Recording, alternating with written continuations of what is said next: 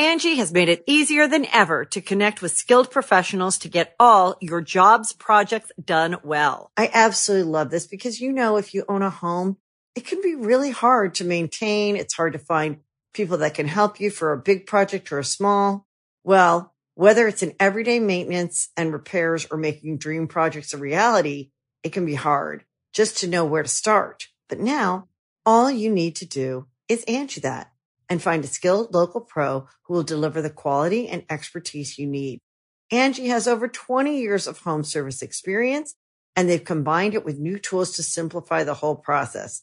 Bring them your project online or with the Angie app, answer a few questions, and Angie can handle the rest from start to finish. Or help you compare quotes from multiple pros and connect instantly, which means you can take care of just about any home project in just a few taps. Because when it comes to getting the most out of your home, you can do this when you Angie that. Download the free Angie mobile app today or visit Angie.com. That's ANGI.com. Angie's List is now Angie, and we've heard a lot of theories about why. I thought it was an eco move. Fewer words, less paper. No, it was so you could say it faster. No, it's to be more iconic. Must be a tech thing. But those aren't quite right. It's because now you can compare upfront prices, book a service instantly, and even get your project handled from start to finish. Sounds easy. It is, and it makes us so much more than just a list. Get started at Angie.com. That's ANGI, or download the app today. You can host the best backyard barbecue when you find a professional on Angie to make your backyard the best around. Connect with skilled professionals to get all your home projects done well. Inside to outside, repairs to renovations. Get started on the Angie app or visit Angie.com today. You can do this when you Angie that. Sacred Symbols, a PlayStation podcast, is brought to you by, well, you. If you want to learn how to support our show, go to colinslaststand.com.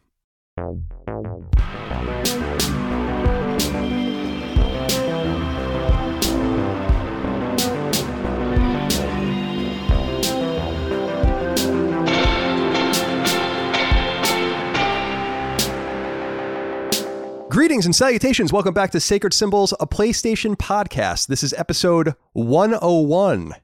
Whoa. That's crazy. I know, it's crazy. My name is Colin Moriarty. I'm joined as always by Chris. It is his Destiny ray gun. Chris, welcome to the show. How are you doing during these troubled times? I'm doing okay. I'm still alive. My blood is still, pacing at the right speed through my capillaries and nervous system. I'm pretty good. Cool. Nothing's happening in your neighborhood that's like really... I haven't heard too much about Burbank. No, there have been protests here, I think, every day, but it's been pretty peaceful. Cool. No crazy, insane shenanigans. Yeah, man. People out there protesting, getting their First Amendment on, have no problem with that. It's been largely the same in Richmond here in Virginia, although there's been some violence and some rioting, some burning things down, cop cars burned. Mm-hmm. The biggest thing that's happened here in Richmond is actually, so there's a thing called Monument Avenue or Monument Row here in Richmond, which are, with a couple exceptions, all Confederate generals. Massive statues. And anyone that's seen pictures of this, it's like one of the most beautiful parts of Richmond. And at like every intersection is like a massive statue of like Stonewall Jackson or even Jefferson Davis or whatever. Yeah. And those have been all defaced as well.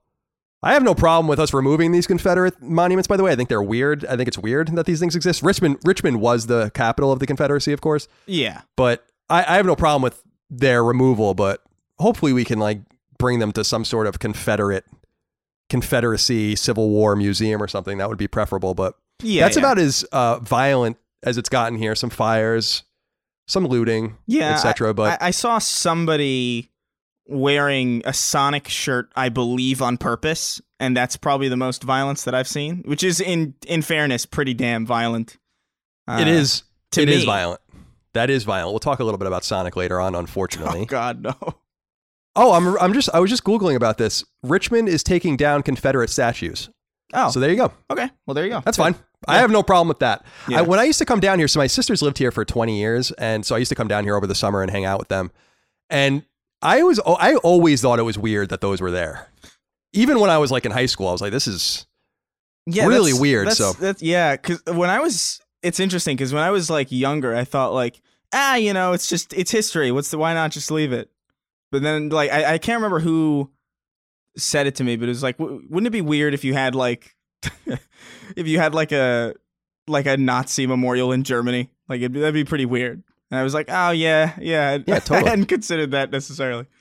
Yeah, but, I mean, I don't find that moral equivalency too far off. So it's definitely. I mean, it is different, but it's still like it. Maybe I don't. mean, maybe it don't. is different. It is different. I mean, the Nazis, in terms of body count, were way worse than the Confederates, but the Confederates didn't have a righteous goal in mind at all for anybody, and so yeah, I have no problem with that. So yeah, that's about as much that's been going on down here. But I've been just trying to pay attention, read, watch, listen before I cross the street, and yeah, so that's all that's basically been going on. We'll talk a little bit more about all of this in a moment because it has something to do with PlayStation 5, obviously. But just to welcome everyone to our show, our weekly PlayStation podcast, Sacred Symbols. Remember, you can get the show 3 days early and ad-free by supporting us on Patreon at patreon.com/ColinsLastStand, where you can also submit questions, comments, concerns, thoughts, and ideas to our show. We always read many of those each week. You can get I already said the early ad-free access thing. You can get exclusive access to Sacred Symbols Plus, which is our supplemental podcast that we do each week only for patrons. Last week was all about PS5 predictions, but of course that event is delayed. We'll talk about that just momentarily. And you can even get your name in the credits.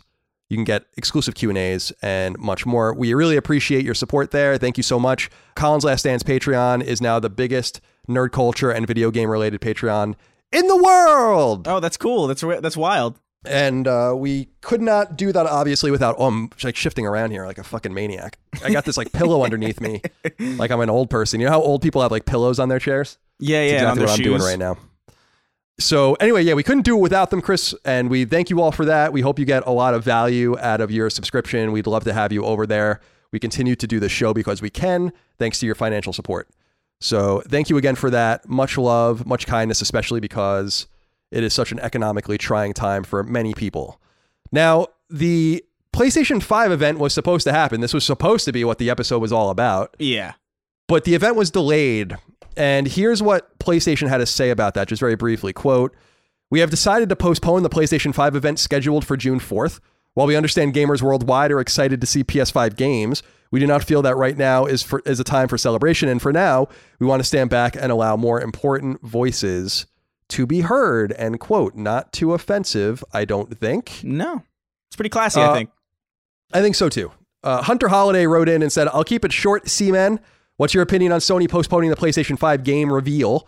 Personally, I think that it's good to keep all attention in the right place, but I can't help but think that it's a PR move. What are your thoughts?" My thoughts are that it's both. Yeah. I'm wondering what you think about it, Chris. Well, I mean, every move is a PR move if you're a major company with a lot of eyes on you. Like no move is made without wondering about how people can perceive things. It's actually a miracle that things happen that are perceived so poorly in the first place, given how much attention is delegated to PR. So yeah, of course this is a PR move, but it's also a smart move. You don't necessarily want to be that guy who's coming out in the middle of, nationwide civil unrest with, some, bullshit about like a video game, to be honest. Like it seems on the broader spectrum, it just seems kind of like short-sighted to just plow through a pretty historic time for a pretty easily delayable thing.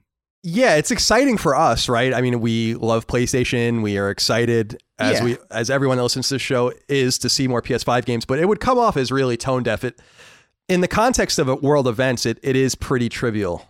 I think that there is an argument to be made. It's like, well, what about COVID? Like it was, coronavirus was fucking everything up and is fucking everything up, and they were going to plow right through that. But that's also not really true because we hear from sources that Sony was trying to do things earlier in the year and had to delay those as well. I mean, it's unfortunate for them as a corporate entity that they just keep getting fucked, but that's just the nature of 2020. And so I think it's a wise move. I think it's a moral move, Yeah. a responsible move, and it is definitely a PR move. And to that point, we actually got another letter. Jonathan Parrish wrote in, said, "Hey guys, I hope this inquiry finds you well. What do you think of all these gaming companies and personalities putting their political foot forward in regards to the protests? While several journalists have come out and basically defended the actions of the rioters and looters, Antifa or otherwise, that is to be expected since they are mostly left-wing. I guess I'm more so referring to the companies themselves. They all seem to be putting messages out there to simply protect their image, but yet stay quiet on other political issues like the Hong Kong fiasco not too long ago. I'm looking at you, Activision Blizzard. Some are choosing to even donate money to organizations that are posting bail for the rioters and looters, but have said nothing about perhaps helping the small businesses that have been destroyed or the families of the cops or protesters, etc., that have been killed or injured during all these riots. So overall, I guess my question is, am I being too cynical? Is it all just virtue signaling? Should these developers and publishers also commit to help the other innocent lives that have been affected by these riots, such as the cop shot in the head in Las Vegas or the small businesses in Minneapolis? Thanks and stay safe." Thank you, Jonathan, for your thoughtful inquiry. Mm-hmm. Chris, what do you think about this? Because I do have I think this is an entity by entity situation. I don't need to see Activision Blizzard. I especially don't need to see companies like Riot saying a goddamn thing about what's going on here when they choose to stay largely quiet about incredibly egregious shit going on in China, including the existence of Muslim concentration camps, as we all know, and forced work camps. And even Star Wars, where they changed the poster so that what's that actor's name? John Boyega, yeah, John Boyega. So he's like more in the background than he was in the Force Awakens poster here in the West, etc. Because there is a racist tendency over there too, or at least they're afraid of marketing that sort of thing there. So it seems hollow to me. I think it's consistent if a brand has always had something to say about issues of public import, but I really don't like seeing Riot, Activision Blizzard, Star Wars, and Disney and all these companies that have really no business talking about this stuff. Yeah. Saying it. What do you think? I feel largely similar. Like, I'm fine with most developers doing it. I'm fine with anybody doing it, really, honestly. Like, it's a company and they make a decision. They're free to make that decision. I know Bungie in particular has always like raised a lot of money for causes. I remember this being like a thing way back when I was a kid and like checking the Bungie forums and being like, hey, there's a new fundraiser for this thing. So in their case, like, and other cases like it, it's like, yeah, good. That's great. I love it when people feel comfortable enough to use their platforms to speak out for the things that they care about. But when you're like Activision, yeah, don't say anything. Like, that's insane. You were, I guess they think that people just forgot because everybody's been so racked by the plague and all this civil unrest. But it's like, no, dude, we remember, like, everybody remembers what you did and how you totally deplatformed somebody because they said the most trivial shit. Yeah, it wasn't even that long ago. I think people can change, entities can change, situations change. I mean, famously, Mitsubishi made the engines for the Zeros that bombed Pearl Harbor, right? And yeah. BMW and Volkswagen and Mercedes-Benz were all complicit companies in Nazi Germany.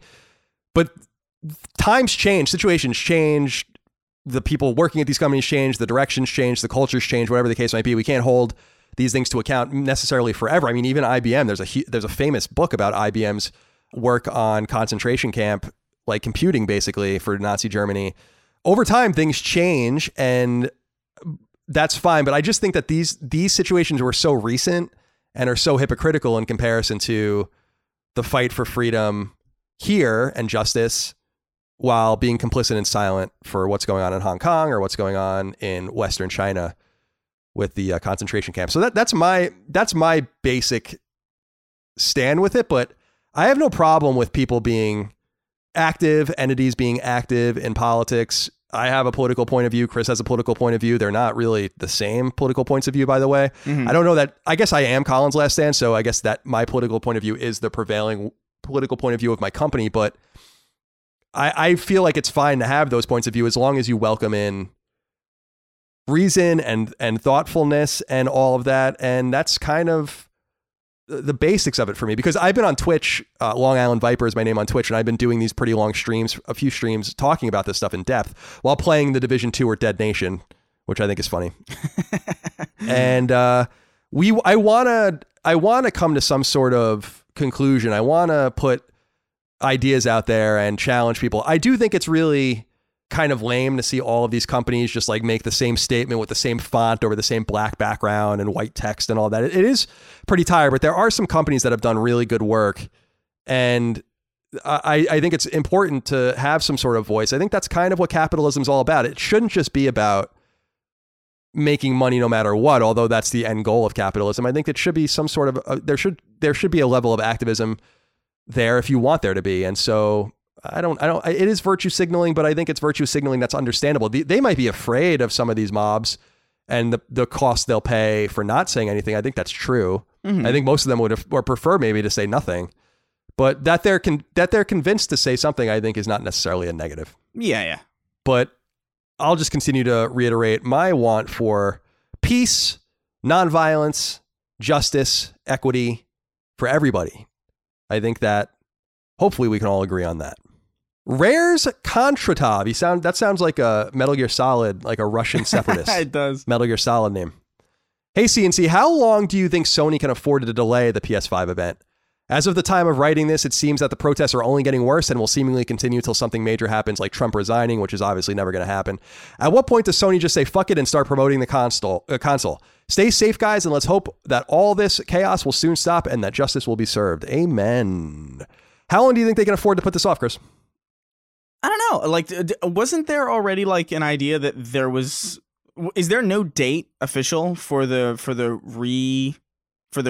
postponing? No, they haven't said anything at the time we're recording this. We're recording this the night of June 4th. So a few hours after the event was supposed to take place. There is no date. They did say in their YouTube video, or they did put in their YouTube, I guess there's like a trailer for it, and they did put in the YouTube description, they'll have something to say soon, whatever that is. I would imagine no later. I wouldn't expect them to push it out of the month. I don't expect them to be like, hey, it's in July now. Like I would expect maybe the middle of June. You know, like June 15th, June 17th, something like that, like in that date range.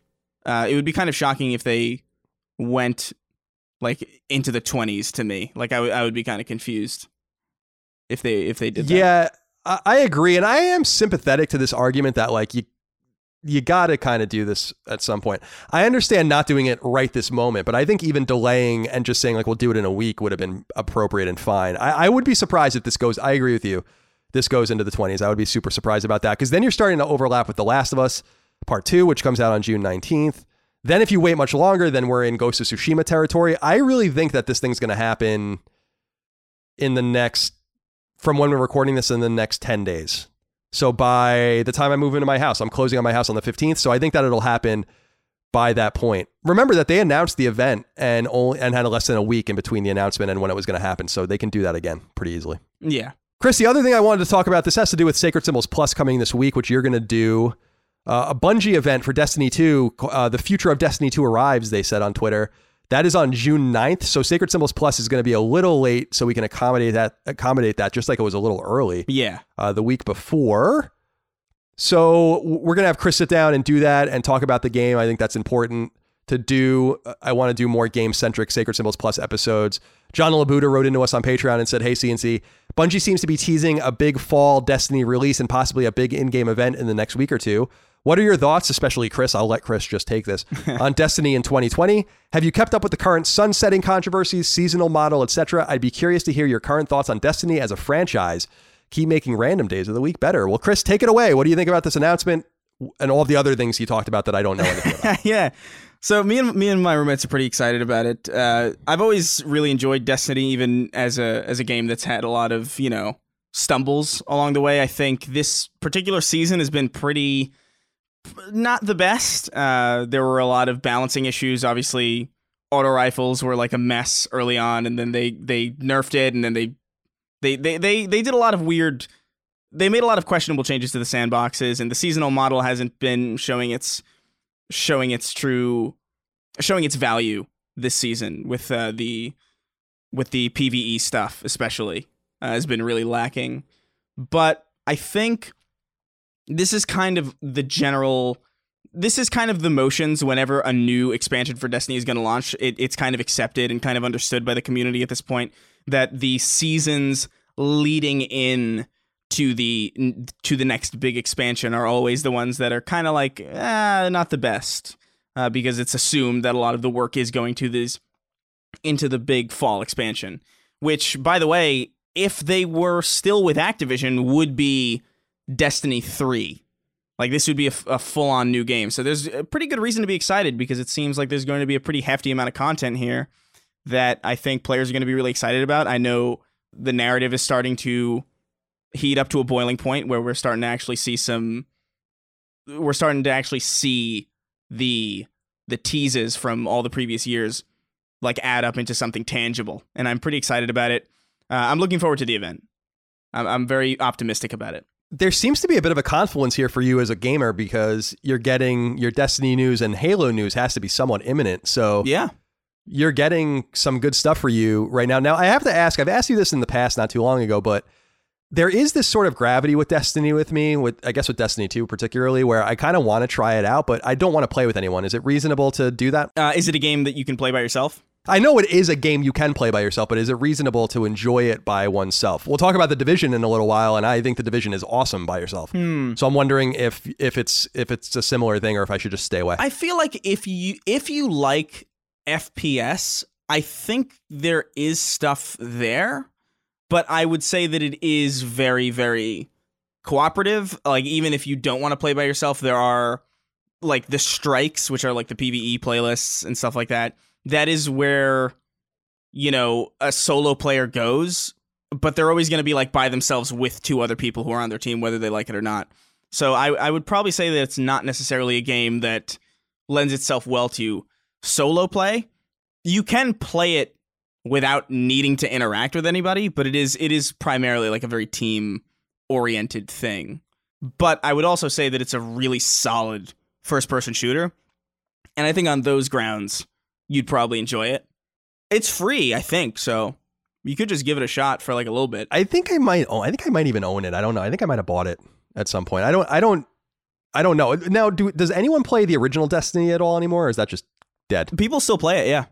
I played it the other day, actually, out of sheer curiosity, because I was feeling nostalgic about it, because this season, like I said, has been kind of hit or miss. It's been like pretty low on content, pretty laxed on a lot of the stuff that we're used to. And also just like the sandbox has been completely messed up. Like, certain weapons that used to be reliable just aren't, and certain weapons are really dominating. So you just only run into them if you're doing PvP and stuff. So I checked out D1 a little bit. There are definitely fewer people playing, but it's still kicking somehow. It's actually kind of wild. Yeah, it's interesting. Yeah. That came out in 2014? Yeah. So damn. Yeah, pretty old game by multiplayer standards. All right, so we'll let Chris loose by himself next week on Sacred Symbols Plus to talk about all this new Destiny content for Destiny 2 and the so-called future of Destiny 2 as it so-called arrives. Mm-hmm. And Chris, before we get any further, I should say that Twinbreaker, our game, we've been promoting it ever since it came out in March. It is obviously out on PS4 and Vita digitally, so go buy it and check it out. But the hard copies of the game are shipping, and a lot of people are getting them. I haven't even gotten mine yet, so don't get too upset if you haven't gotten them. Yeah, me neither. But we'll send you. Did you order it? No. Oh, okay. I was gonna say, because I got you a copy, so you don't need to do that. But yeah. But the dam broke at some point today, because I'm just getting like a shit ton of messages now of people receiving it. So something happened where it crossed customs or something like that out of Asia. Oh, that's good. So thank you everyone for supporting that. Obviously the physical copies are all spoken for, but you can get an unlimited amount of digital copies if you'd like to support us over there. All right, Chris, there are a couple of people that want to talk to you about some stuff you've said in the last week on episode 100. Nothing bad. Yeah. But let's talk a little bit about it here. Alex Reed wrote into us and said, "Hey folks, just wanted to offer a reply to Chris's somewhat downbeat impression of current gen multiplayer games. While I do agree we have gone beyond a nostalgic golden era of shit-talking in public lobbies and that unlocked progressions remain supreme, the strength of this generation's multiplayer offerings is in its sheer volume and depth. Siege is a phenomenal game that I've sunk hundreds of hours into. Modern Warfare, while derided by the pros, has reinvigorated the casual multiplayer audience. Destiny has introduced many console players to the systems of the MMO. Battle Royale games have taken the world by storm. While they're not on PS4, Dota, League of Legends, and Counter-Strike Global Offensive are some of the most popular games of this moment. The total expanse of multiplayer offerings across every platform boggles the mind, each with their own metas, communities, and genre. I think we have lost a kind of monoculture in multiplayer gaming, but in exchange, we've gotten such a vast quantity of multiplayer games that despite your preference in community, genre, or platform, the depth of multiplayer offerings has never been better. What do you think about what Alex has to say here? Because you were a little downbeat, like you said, about the current status of multiplayer games, which is an opinion you're certainly entitled to. But what do you think? Yeah, I mean, I think I even said last time that it doesn't mean that there's no merit to be found. Like, I love Destiny. Like, me and my roommates play it all the time. It's definitely like the closest that I've gotten to experiencing some of the more classic golden era console multiplayer environments that I miss. It's not to say that these games aren't good or don't offer something that's really special. It's just that I feel like it used to be a little bit more about the game, and now it's more about just kind of stringing you along with an experience that it's promising you. And I just feel like the problem with a lot of multiplayer games lately is I feel like I'm being sold something as I'm playing it. The loot box system that was like prevalent in so many games for a decent amount of time, the microtransactions, the fresh content all the time, that sounds ideal. That sounds really good. And I guess it is, because you're getting like a proper evolving thing that doesn't stagnate over time. But in that, I feel like it leads to things losing that comfortable familiarity that things used to have. Like, I can still jump back into my favorite multiplayer games of the 2010s or the early 2010s or like the late 2000s, and that experience is still intact. Like, it's not, I don't jump into those experiences and I'm disappointed at how things have changed, or I'm disappointed that like, oh, it's not like I remember it. No, it's exactly how I remember it, and I love that. Whereas like now I feel like, oh my God, I can go back to Destiny like a week from now and nothing is the same. And suddenly, like, the thing that I enjoyed playing all the time is now, like, the interesting part of the game. Like, that happened this past season in Destiny. This new season of Destiny was so bad with PvP specifically because everyone was using the same stuff because of the sandbox changes that they used. And also, PvE was really bad because the new activity for PvE was just this really repetitive grind that was just not really rewarding. And it's like, I almost would have preferred no changes at all and just had the experience that I enjoyed preserved. Whereas, like, I don't know, I just feel like there's something to a reliable framework. There's something beautiful about something that doesn't stagnate, but preserves. And that's the kind of thing that I feel like is really missing, because there's so many games that focus on becoming your job and becoming like a new and exciting thing all the time, and it just doesn't make room for new games. I would agree. Like, I would agree that Siege is great. I haven't played it, but like, I would assume, like, for me to assume that game is terrible is like insane, because so many people highly regard it. I would say that Dota, League of Legends, and Counter-Strike Global Offensive are pretty old, and I would argue are from that era that I'm talking about. But that, yeah, no, I wasn't saying it as like there's no merit to the new ecosystem. I think there's a lot of merit. I just think that there was something special about the previous one.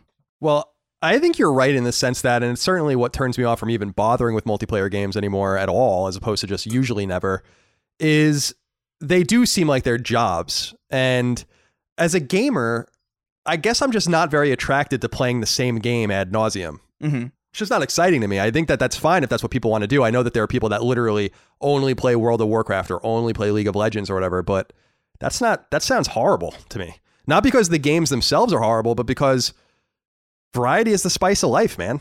And I need a little bit of that for me to continue to play games. If I was just going to be stuck in these ruts, for sure, then it wouldn't really be that enjoyable for me, which is why I guess I've never taken to some of these games to begin with, because I think they are inherently repetitive. I just need, as a gamer personally, I just feel the need to move on to the next thing at some point. But that's the thing. Like, imagine if you, like, what's a game that you adore?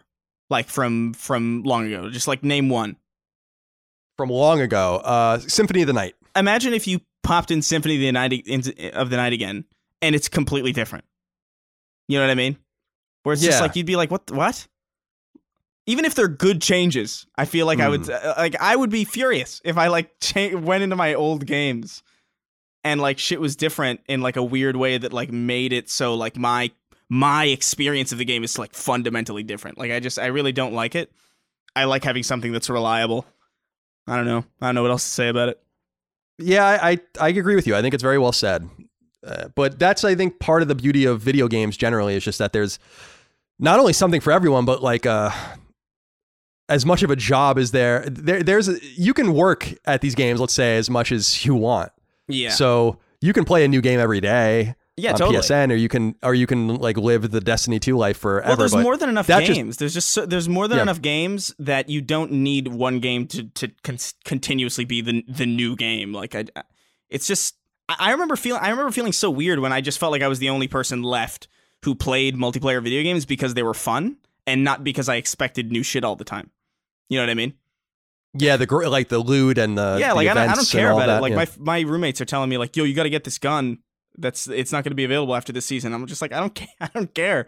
I'm playing the game because I think the combat loop is really satisfying, and no game is like, even just beyond the fact that if you took the changes of the game out of it entirely, if you never updated the game again, every multiplayer game that you play in that game is not going to be the same as the previous one because it's designed really well, and the sandbox is really strong, and the gameplay loop is really satisfying and really diverse. So I don't feel the need to have this new shiny thing dangled in front of me all the time. I just find it nauseating because I just feel like I'm being advertised to. Yeah, it's true. And I think that they're splitting up smaller and smaller pieces of the pie that are eventually going to deconstruct a lot of these games. Yeah. Which is why I think something like Borderlands 3 is so tantalizing, because it's really very playable by itself. Yeah. While it still has this long running multiplayer centric thing that a lot of people really enjoy. And I think that that's the perfect way to make some of these games, because I don't know that the pie is getting any bigger. Yeah. He said that, I mean, I know it is monetarily, but people are just splitting up between games, because what did Alex say here?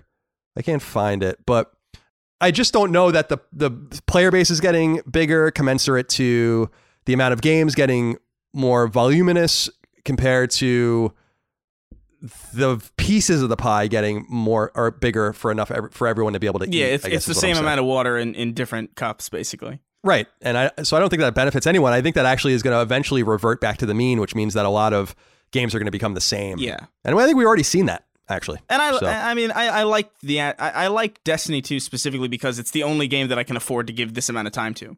You know what I mean? Like this, I have no room for anything else that's like this. If a new game comes around that's like this, that requires me to put all this time into it, I'm not going to do it. My friends are already on Destiny. That's where I've put all my time into. I'm not going anywhere else. If you have like a normal, proper multiplayer game that doesn't feel like it needs to be a job, I'll jump on. Absolutely. But everything else is just daunting to me. Right on. All right. John Arola wrote into us and said, hey, CNC, just wanted to give a quick follow-up tidbit about the Shadow of the Colossus Reign Over Me discussion from episode 100. Shadow of the Colossus actually plays a pretty major role in the film, being mentioned multiple times and acting as a not-so-subtle metaphor for Adam Sandler's character, who recently lost his entire family during the attacks of September 11th and has since become a recluse. Now he spends most of his time wandering the empty valley, fighting his internal demons and playing the game over and over again. I won't spoil the entire plot here, but just wanted to mention that while I agree in most cases TV and film use video games in a totally outrageous or comical way, this film got it right, in my opinion. As myself and I'm sure many of your listeners have used our favorite medium to escape during depressing times. Yeah. Thanks for all that you do and keep up the great work. So that was just based on what we were talking about. We got a few letters about that, so I wanted to... I haven't seen the movie, really. But I remember thinking it was like really jarring to see Adam Sandler in a serious role, also next to like the actor that he was next to, and also playing Shadow of the Colossus. It was just like, what? Like, what am I seeing? Yeah, it's interesting. I've not seen it, so I didn't even know it was about September 11th, so there you go. Yeah. Parik Devereaux wrote into us and said, men, if you had to pick one, which world would you live in as an NPC? Which game world would you live in as an NPC? I would. Is there anything come to mind for you? I would be a child in Skyrim because you can't kill them. Yeah, that's true. They're immortal. They're immortal. They just get to walk up to the strongest person, probably on the are they on Earth? No, they're on like some planet, right? Yeah, it's I think like a different world. Whatever. But I think all of the different like Skyrim is like a territory. Yeah. It's like a province or something. Right. Yeah, but like they can just walk up to like the hero and just berate him. Like they could just say like, "Oh, you're a stupid little twat, aren't you?" And that's more like a Fable thing. But he could just walk away and berate the strongest person on in your territory, and it's like, what? That's so strong. The kids are the strongest people in Skyrim because the strongest person in Skyrim can't hurt them. That's a really, really solid point. I always was a little annoyed in the Bethesda games that you couldn't like kill the kids. It's like, what? Like, why not? If I want to do that, this game's supposed to be about agency. I think they do it because they don't want to have like a Fox News, like that Mass Effect thing back in the day. They don't want like a Fox News. Yeah, probably not. Oh my God. Expose on how you can kill children in Elder Scrolls 6. They used to do that a lot, but I don't know. Like you can do it on PC though. You can mod it in, which is wonderful. I'm glad someone took the time to do that. NPCs. Which world would I live in as an NPC? I could see you being a slime of some kind, but like a main character slime, like one that talks. In Dragon Quest. Yeah, I'll take that. That's fine. Yeah, the Dragon Quest world is a little weird, isn't it? So, yeah, let's go with that. I'll take that. Would you want to be a Lips instead? A lip? Oh my God. Yes, I would. The things I would do with those lips. If people don't know the Lips Dragon Quest enemy, just go Google that and fall down that fucking disastrous rabbit hole. Napoleon in Rags wrote in and said, I've been wondering, what's the greatest invention of all time? The wheel or light bulb? Any others come to mind? Peace. This is an interesting question. I don't know. This sounds so ignorant. It really is ignorant. I've never really understood why the wheel was so important. Like so important. And do not write into me about this because I know I have even an article up right now from Live Science about it. So they say here the stroke of brilliance was the wheel and axle concept, but then making it was also difficult. So obviously this is for like transportation and stuff like that, but it was just always so interesting to me. Like you don't have to reinvent the wheel, and the wheel is always looked at as like this vital thing. And I get that, but I just feel like in the course of human history, there are definitely bigger inventions than the wheel. I don't know if there is. Because like the wheel is first of all, it's all transportation, like literally like cars, trains, planes, everything. It's also a lot of how like engines run in general is like wheels on like axles spinning, and like gears are essentially the same concept. It's actually super. Yeah, I guess you're right. It's actually wildly important. Yeah. Because my mind when I was reading his question came immediately to the printing press, right? Which was important to the prevalence of education and literacy and all of that kind of stuff. Yeah, you make a good case for the wheel. I know that it's like I'm not an anthropologist. I know people make a good case for the wheel, but I just felt like because I was looking things up here, like the greatest on OSU's eHistory website, the Ohio State University. They have the printing press at this is for the last 1,000 years, the printing press at number 1 and then the light at number 2. So those are the two things he brought up light and wheel.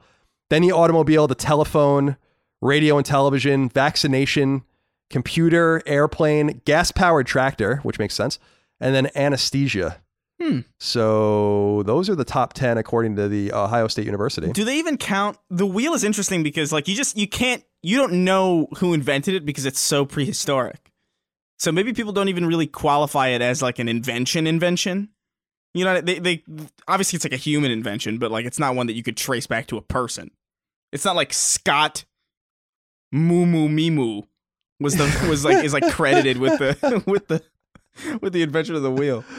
Yeah, I think it just kind of came up. Remember those old commercials for like, the invention things that you'd see during daytime TV where it was like you can send in your invention and these people will like help you get it certified by the government or whatever, and then the animation was a caveman making a wheel. Do you know what I'm talking about? Yeah, I think I know what you're talking about somehow. Yeah, it's like an old commercial. This is a very feverish memory that you've just planted in my head. Indeed. Oh, the internal combustion engine. Yeah, that's a good one. New incognito window is probably up there. Oh my God, definitely. No one has any idea what I'm doing because of that. The internet, of course. Computers generally. The microchip. Yeah. All right. Well, thank you for that. And then let's see. Matt Council wrote in, said, hey, fellas, so the other day I asked my wife to pick up some Pop-Tarts at the store. When I later went for a snack, I discovered she had brought home some unfrosted Pop-Tarts. When I asked her about this, she seemed to think this was reasonable, indeed possibly the default version of Pop-Tarts to buy. This is some straight serial killer shit. I ask you, gentlemen, is it ever acceptable to buy unfrosted Pop-Tarts? How is this a thing? Keep up the good work, guys. You remain a welcome bright spot in an increasingly disturbing world. Now, Chris, I left this formatted the exact same way he sent it in. Uh-huh. And he says that it's psycho or it's serial killer shit. Now, what about his formatting is also serial killer shit? Can you see it? No, I wasn't paying attention to the formatting. It's he uses double spaces in between his sentences, which I hate. Oh, right. That is also in the modern era, Matt, serial killer shit. I hate it. That's a typewriter era thing, a typeset thing. I hate when people do that. But I think it is also serial killer shit to buy unfrosted Pop-Tarts. Yes. I remember them being a thing. Is the idea that they're supposed to be like moderately more healthy if they don't have a layer of sugar on top of them? I don't know. Is it like a communion wafer thing where it's like, bland? You know, I like hope not. Maybe that's I don't know. I've straight up never even seen this. I didn't know that this I didn't know this was a thing. I've never happened across it in my voyages to Vons or Ralph's or any place that sells these damn things. This is a jarring revelation for me. I understand what you're saying. I don't know that I've ever bought them. I've seen them. I know what they look like. But I'm actually a pretty big fan of Pop-Tarts. I don't buy them because they're really bad for you. And I have to draw the line somewhere. But I love raspberry Pop-Tarts, which are pretty rare. Those are the ones with the white frosting, but only red sprinkles on them. And then also the classic strawberry Pop-Tart with the colored sprinkles on them. Just absolutely phenomenal. I always liked the blueberry one. You like the blueberry? Yeah. Now, do you toast them? Sometimes. Yeah. I'd say probably like 50-50. Like sometimes I'll grab them out of the box and just eat them. But like I feel like they are more satisfying when you toast them. Definitely. But I do like that it's one of those foods that you have the option, which I enjoy. Yeah. About the Pop-Tart. The Pop-Tart's fantastic. Angie's List is now Angie, and we've heard a lot of theories about why. I thought it was an eco move. Fewer words, less paper. No, it was so you could say it faster. No, it's to be more iconic. Must be a tech thing. But those aren't quite right. It's because now you can compare upfront prices, book a service instantly, and even get your project handled from start to finish. Sounds easy. It is, and it makes us so much more than just a list. Get started at Angie.com. That's ANGI, or download the app today. Angie has made it easier than ever to connect with skilled professionals to get all your jobs projects done well. I absolutely love this because, if you own a home, it can be really hard to maintain. It's hard to find people that can help you for a big project or a small. Well, whether it's in everyday maintenance and repairs or making dream projects a reality, it can be hard just to know where to start. But now all you need to do is Angie that and find a skilled local pro who will deliver the quality and expertise you need. Angie has over 20 years of home service experience, and they've combined it with new tools to simplify the whole process. Bring them your project online or with the Angie app, answer a few questions, and Angie can handle the rest from start to finish. Or help you compare quotes from multiple pros and connect instantly, which means you can take care of just about any home project in just a few taps. Because when it comes to getting the most out of your home, you can do this when you Angie that. Download the free Angie mobile app today or visit Angie.com. That's ANGI.com. Chris, let's get into what we're playing. You're playing nothing still. You're still busy moving and getting all your things together. Yeah. Putting everything in boxes so I don't have to deal with it on the day. Yeah, it's coming up pretty quick, huh? Yeah. Well, good luck to you. Not a great time to be moving probably through the streets of LA. Not ideal. Maybe you'll get all your shit ransacked. It's going to be like when you in like a Saxon community when you're like going from city wall to city wall. You never know what highwayman's going to come and steal your shit. Yeah, I'm going to put all the stuff that I don't want in like a unguarded U-Haul. Get rid of it. Have a little bit of a diversion and then sneak through. Yeah. Not too bad. All right, I understand that. I'm going to be in the same boat in the next 2 weeks probably. But for now, I've been playing a few things. So first of all, I'm playing Mass Effect on PS3. Oh, God. And I'm going to do an episode about that with Dagan of Knockback next week. I got to say that, and I'll go into this more deeply, and I've not gotten very far in the game. I haven't played it in a long time, but it really doesn't hold up very well. This first Mass Effect game, which is weird because that was always the one I defended as being like the most RPG like, which I liked. Like you get experience points for everything. Oh yeah, no, it definitely is the most RPG like. Like the next two stepped it down quite a bit as far as that goes, but the first one, I even remember at the time, like in 2007. Yeah, it's 2007. 2007. Yeah. I got it in 2008, but I remember even at the time I was like, this is fucking terrible. And that was before I really like understood even really what an RPG was. Like I never really played RPGs before, like I think like 2010 was like really when I started like diving into that genre actually. So even back then I was like, yeah, this doesn't feel good to play at all. Yeah, Mass Effect, I love the world, the worlds, the universe. I love the story. I love the lore. It's really deep, but I can't stand watching or listening to Shepard just being like, tell me more about the Protheans. Tell me more about the Geth.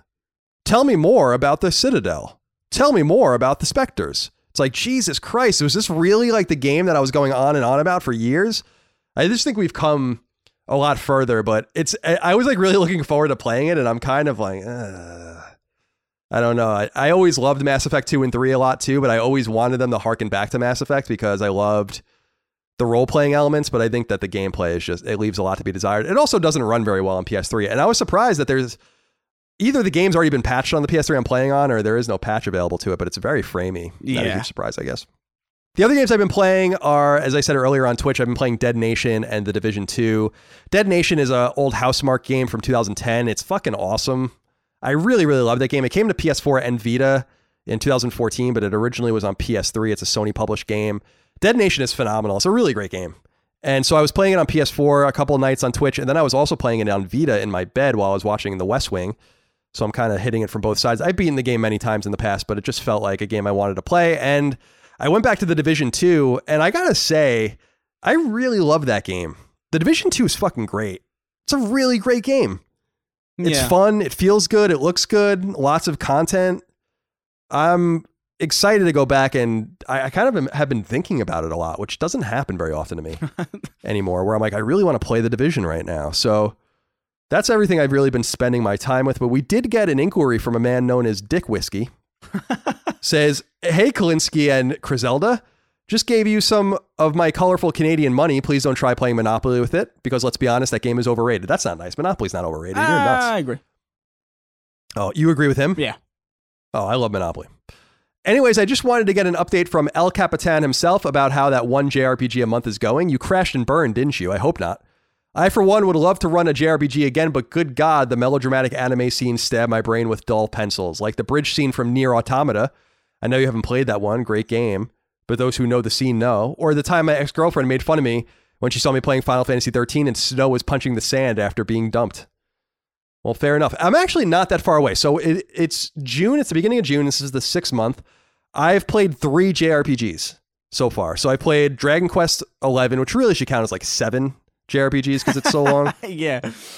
And then I played Adventures of Mana on Vita. And then I played Earthbound on SNES. So I am through March. So I'm really confident that I'm not that far behind. I'm confident that I can keep pace here and make this happen. So don't worry about it, Dick Whiskey. I am not crashing and burning quite yet. I am not going to concede until it's over. And finally, Caleb Fox says, Dear Colin and Chris, you wake up in the world of the last game you played. How screwed are you? So that would be The Division 2 for me, which is just like this world that we're living in right now. So I wouldn't be that screwed. Yeah. What about you? What's the last game you played? I'd be screwed because it's Final Fantasy VII Remake. Oh, and I would not know a damn thing about what the hell is going on. I'd be like, why am I so androgynous? Where is my home?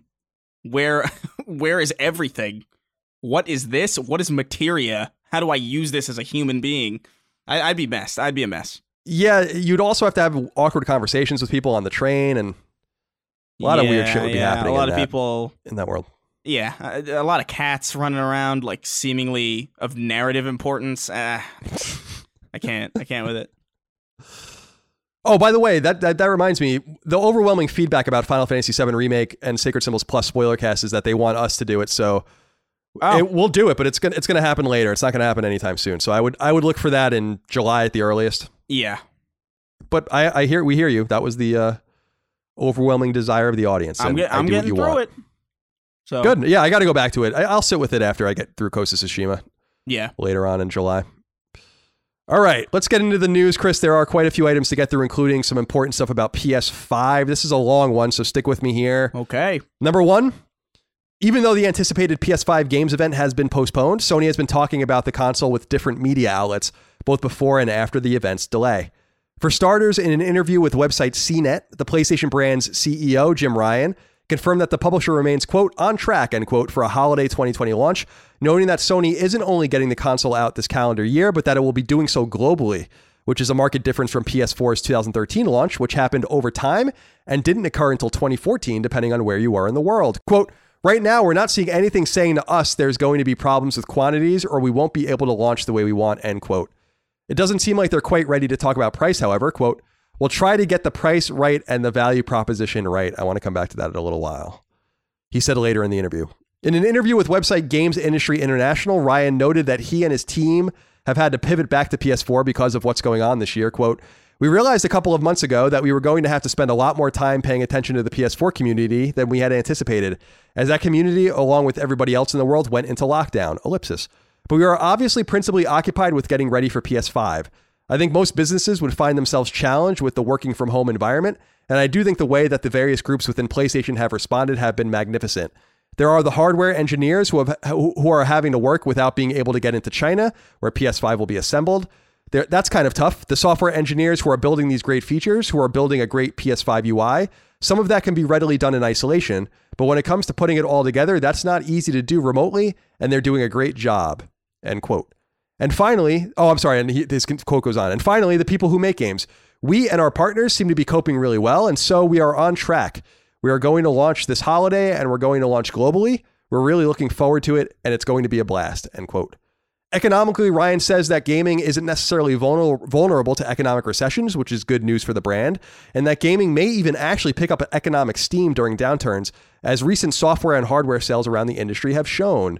In hypothetical terms, he talks about how 15 to 25 million PS4 gamers might move to PS5 in PS5's first couple of years on the market, perhaps tacit insight into Sony's thoughts on sales figures, though Sony wants to support PS5 for quote-unquote several years after PS5 comes out.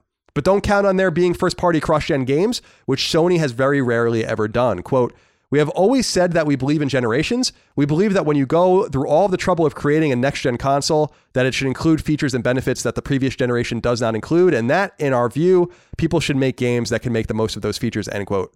Finally, a rumor on website Eurogamer notes that although PS5 will have its own games, it'll still be working with PS4 games, which we already knew. What we didn't know, however, is that reported mandate from Sony to all internal and external developers that any game that comes to PS4 on or after July 13th must work out of the box with PlayStation 5.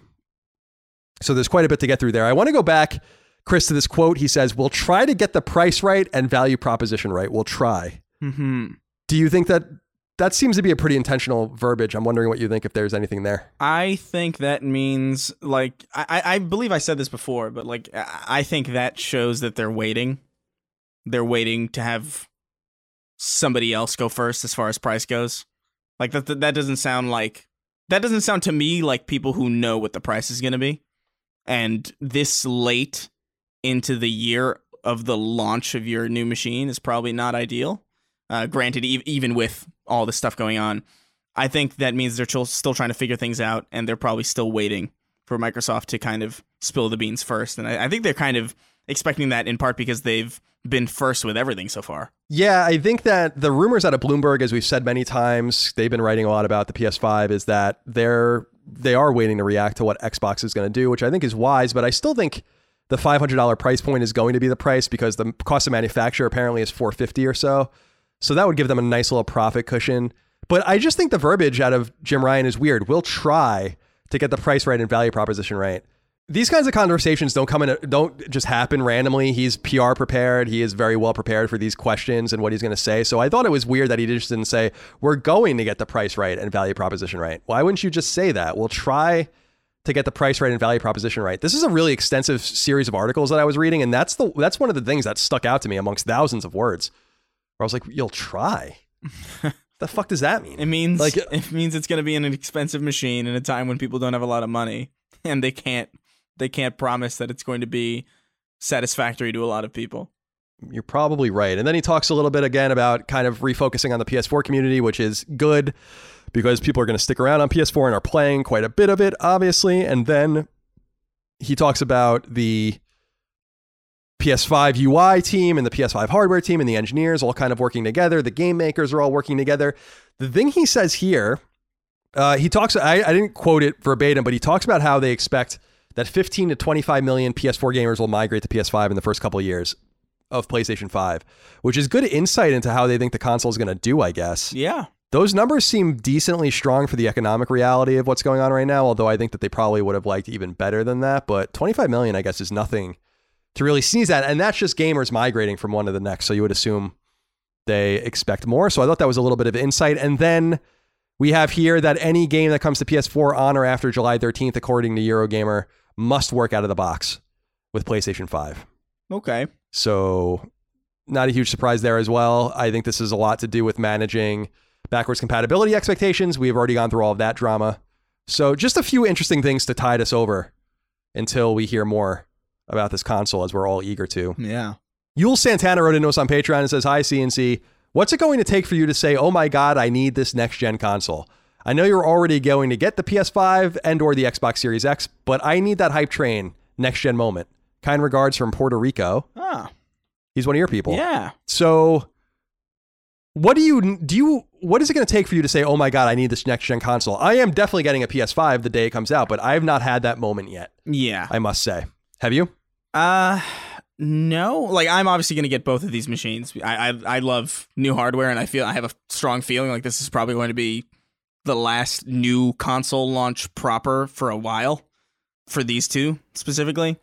So I'm in regardless, but I haven't had a moment that has made me want the new machine yet. Obviously, that has a lot to do with the fact that we haven't seen the machine. We don't know anything about the machine. We haven't seen any of the games that are going to be running on the machine. So maybe that probably has something to do with it.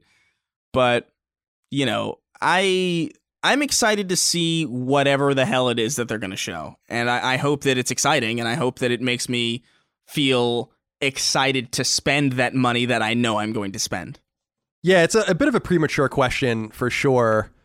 Maybe we would have had that moment if we had seen the PS5 games at that event, the postponed event. So I think we just got to give it a little bit more time. But yeah, I'm in either way. So they don't really have to sell me on this thing at all. It's really for other people that they're going to have to sell. I don't even know if they really have to sell many people listening to this podcast on the PS5, whether or not you get it at launch. I'm not going to get a Series X, but we'll have Chris to rely upon for that. Mm-hmm. All right, let's move on to the next piece of news. This is an interesting one. Number 2, much maligned Japanese publisher Konami, which has a storied history in games going back 4 decades with the likes of Metal Gear, Contra, Castlevania, and more, but which has in recent years found itself a subject of derision amongst most gamers, is quietly making a comeback. Word comes by way of website Games Industry International, which in an interview with Konami's Richard Jones, revealed that the publisher is looking to ramp back up with Western-developed games. Jones told the site in part, quote, "The drive is towards publishing more titles from Western studios. So the focus for the European team," and he's European, "is domestic audiences. Obviously, everyone knows Konami. We have studios and teams in Japan. We have many well-known, well-loved IP. They're all being managed and looked after by our studios in Japan. And what we're looking for is complementary titles to build the portfolio with things that perhaps are new to Konami. Western titles for Western audiences," end quote. The first game in this initiative is an indie title called Skeletak that just came to PS4, a game made by a team of 12. But Konami isn't only looking to publish indie titles. Much like Bandai Namco, which has aggressively pursued external publishing in recent years, Konami wants to do it all. Jones continued, quote, "I think the criteria we're looking for really is similar across all new IP regardless of size. We're in for the long haul, ellipsis. So right now, we're looking at short and midterm titles that need funding or publishing support to realize their potential," end quote. For the time being, this initiative will be based out of Europe, though Skeletak is actually an American-developed game. So this is an interesting and surprising situation. Now, Bandai Namco is the closest corollary I can think to this, although Bandai Namco never really fell out of favor with anyone. They've just been much more aggressive about publishing other people's games over the last few years. That really started in a way with Dark Souls, but They publish, obviously, the Dark Pictures anthology, and they're publishing other games too. So it is interesting to see Konami kind of go in this direction. Western titles for Western audiences, he says. What do you think about this? So it looks like they're going to try to, for the time being, get involved with games that are already well into development and then pay for the end, for the PR, for the marketing, all of that, but eventually get into deeper development of both indie and maybe even AAA exclusive sizing. So second party games. Yeah, I want to see how this goes for them because I want Konami to do well because that's the only route by which we're going to get more Castlevania games. And I know that that's a really really narrow way of thinking, but I don't care about anything else with them. Metal Gear, whatever. It's fine. Metal Gear, Contra, Pro Evolution, all of these things. That's great. But I want them to make more Castlevania games. And the only way that's going to happen is if they find success and make money in other ways. Now, they're a very profitable company in Japan outside of their gaming, like their core gaming division. And they've not really attempted to put many games out. Of course, Metal Gear Survive is one of those games and just a couple of others.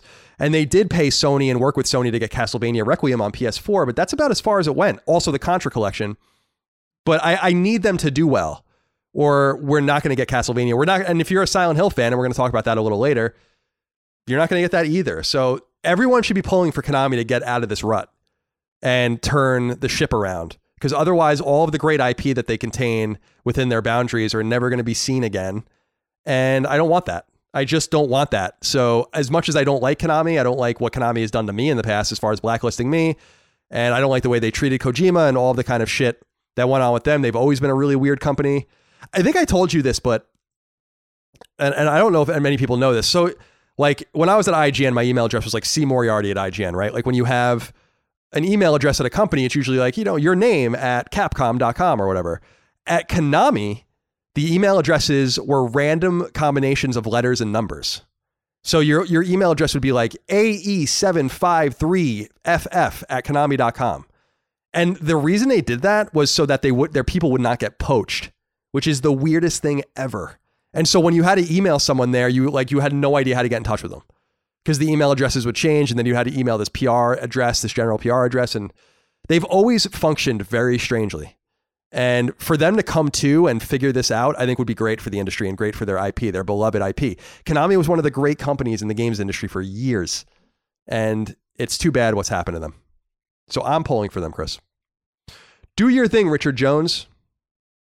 Hey, we're back. Just in case you notice anything weird with the Konami topic, Chris lost his power and so lost the last 7 minutes of the podcast. So we haven't actually lost anything yet for this show, I don't think. So that was bound to happen eventually. Took over 100 episodes. But just in case you notice any weirdness there, we didn't lose very much, but we're not going to go back and re-record all of that because it was mostly me talking about that topic anyway. So instead, we'll move on to number 3, which is I'm very intrigued to get your thoughts on. This is interesting news, and I didn't see many people reporting on it, so props to Kotaku for doing so. Until recent years, Swedish studio Paradox Interactive wasn't even releasing games on console, but since it's now launching games on PS4, this news is very relevant to the podcast. Paradox is now a union shop. Word comes by way of website Kotaku, which reports that Paradox and its employees are currently in negotiations over a collective bargaining agreement. And interestingly, Paradox doesn't seem to be undertaking this move with a gun to its head. In a press release, the studio said in part, quote, "We're proud both as a Swedish company and a member of the games industry to add our name to the roster of companies who support unionization," end quote. Issues to be covered by the CBA include pay raises, bonuses, vacation, and more. Sweden as a country is extremely friendly to unionization, but the games industry is far less so. And as a result, other Paradox-owned studios and offices outside of Sweden won't be covered. Paradox Interactive was founded in Stockholm in 1999 and is best known for its so-called grand strategy PC games, including 2016's Stellaris, which just came to PS4 last year. Its first console game was a PS3 and PC third-person shooter called Lead and Gold, Gangs of the Wild West, though it was developed externally and launched in 2010. It didn't return to console until 5 years later when it launched the externally developed RPG Magicka 2 on PS4. The publisher is planning to bring both Vampire the Masquerade Bloodlines 2 and Empire of Sin to PS4 later this year. Among the studios it owns are Hardsuit Labs and Harebrained Schemes.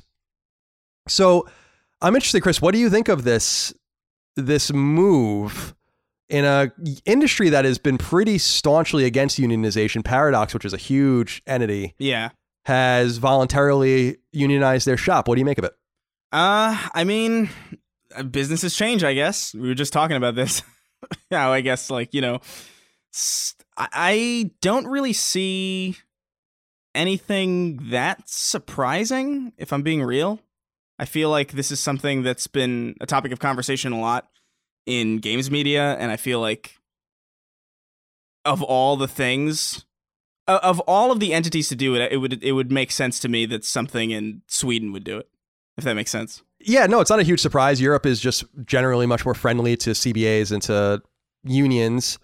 Now, I have no problem with private sector unions at all existing. I just always want to warn people about the result of unionizing the gaming industry, which is a possible stifling of creativity and the raising of pricing for games. So there's going to be a consequence to it, but the developers and publishers involved have no problem with it.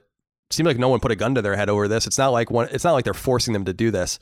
So I have no problem with it, and I think it's good for the worker, which is awesome. It is unfortunate because, as I said, Paradox owns other developers outside of Sweden. Hardsuit Labs and Harebrained Schemes are both in Washington State, and they're not going to be covered by this.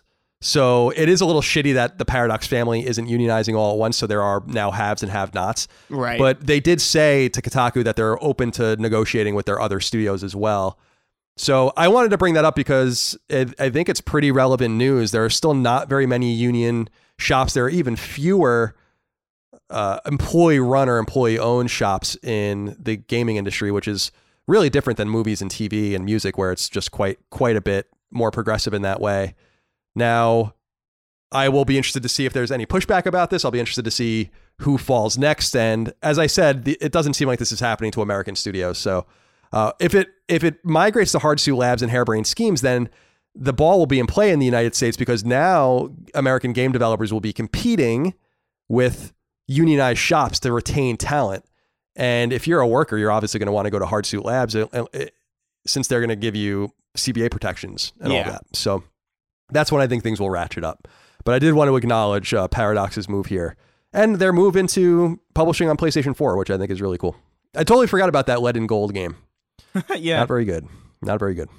Number 4, beloved action RPG Kingdoms of Amalur Reckoning is coming to PlayStation 4 via publisher THQ Nordic, according to a post from Long Dormant official Twitter account for the game. It will include all of the game's DLC and quote-unquote refined gameplay, though a release date hasn't yet been noted, although it's rumored for August. Reckoning originally came to PS3 via publisher Electronic Arts back in early 2012, and it sold extremely well, much better than EA had anticipated. However, the game was victimized by woefully inadequate management at developer 38 Studios, founded by MLB pitching legend Curt Schilling, and the studio went belly up the same year the game launched. The studio was run out of Rhode Island, which is virtually unheard of, and was funded partially by a substantial investment and loans from the state, and the team melted down over a matter of days, declaring bankruptcy in May of 2012, only 4 months after the game came out. An MMO based on the Amalur universe was under development called Project Copernicus, but it obviously never saw the light of day and is the primary culprit of 38 Studios' money issues.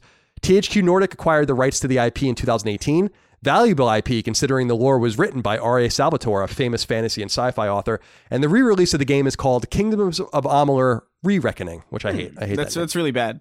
It's a terrible name, but this is good news. Everyone's been kind of hoping for this since THQ Nordic did acquire the IP, and I remember when this meltdown happened, because I knew people working there and it's at 38 Studios, and people will recall that what ended up happening is that the first, and I don't know if you remember this, but the first sign that something was wrong there was an employee at 38 his wife went to their doctor because she was pregnant, and her insurance was getting denied. And that was the first sign that they had money trouble. And then literally days later, they were done. It all kind of melted down. Now, a couple of people I knew worked there were talking to me behind the scenes, and I'm pretty sure I wrote some stories from sources when I was at IGN. But it was really sad because they had all of the makings of like being the next great American studio. And they sold really well. They worked with EA. I reviewed Reckoning at IGN. I gave it a 9, I think. I fucking loved it. I thought it was a great game. I'm really excited to play it again. And Curt Schilling had a lot of bona fides, because not only is he a legendary pitcher in the MLB, but he is a legend in New England, and he's a really well-known gamer. He's much more controversial now, which I'm curious if any of that kind of leaks out or seeps out, I guess I should say, because he's like a very far right voice. Oh, really? And yeah, And now the studio and the world was just different 8 years ago. Yeah. So I'm wondering if that starts to seep out a little bit now and ruins any of this. But he has nothing to do with it, obviously. In fact, I think Curt Schilling went bankrupt or lost all of his money. He came back because he's on or he was on MLB Tonight and stuff. So he's still rich, but he lost everything, I think, in this meltdown.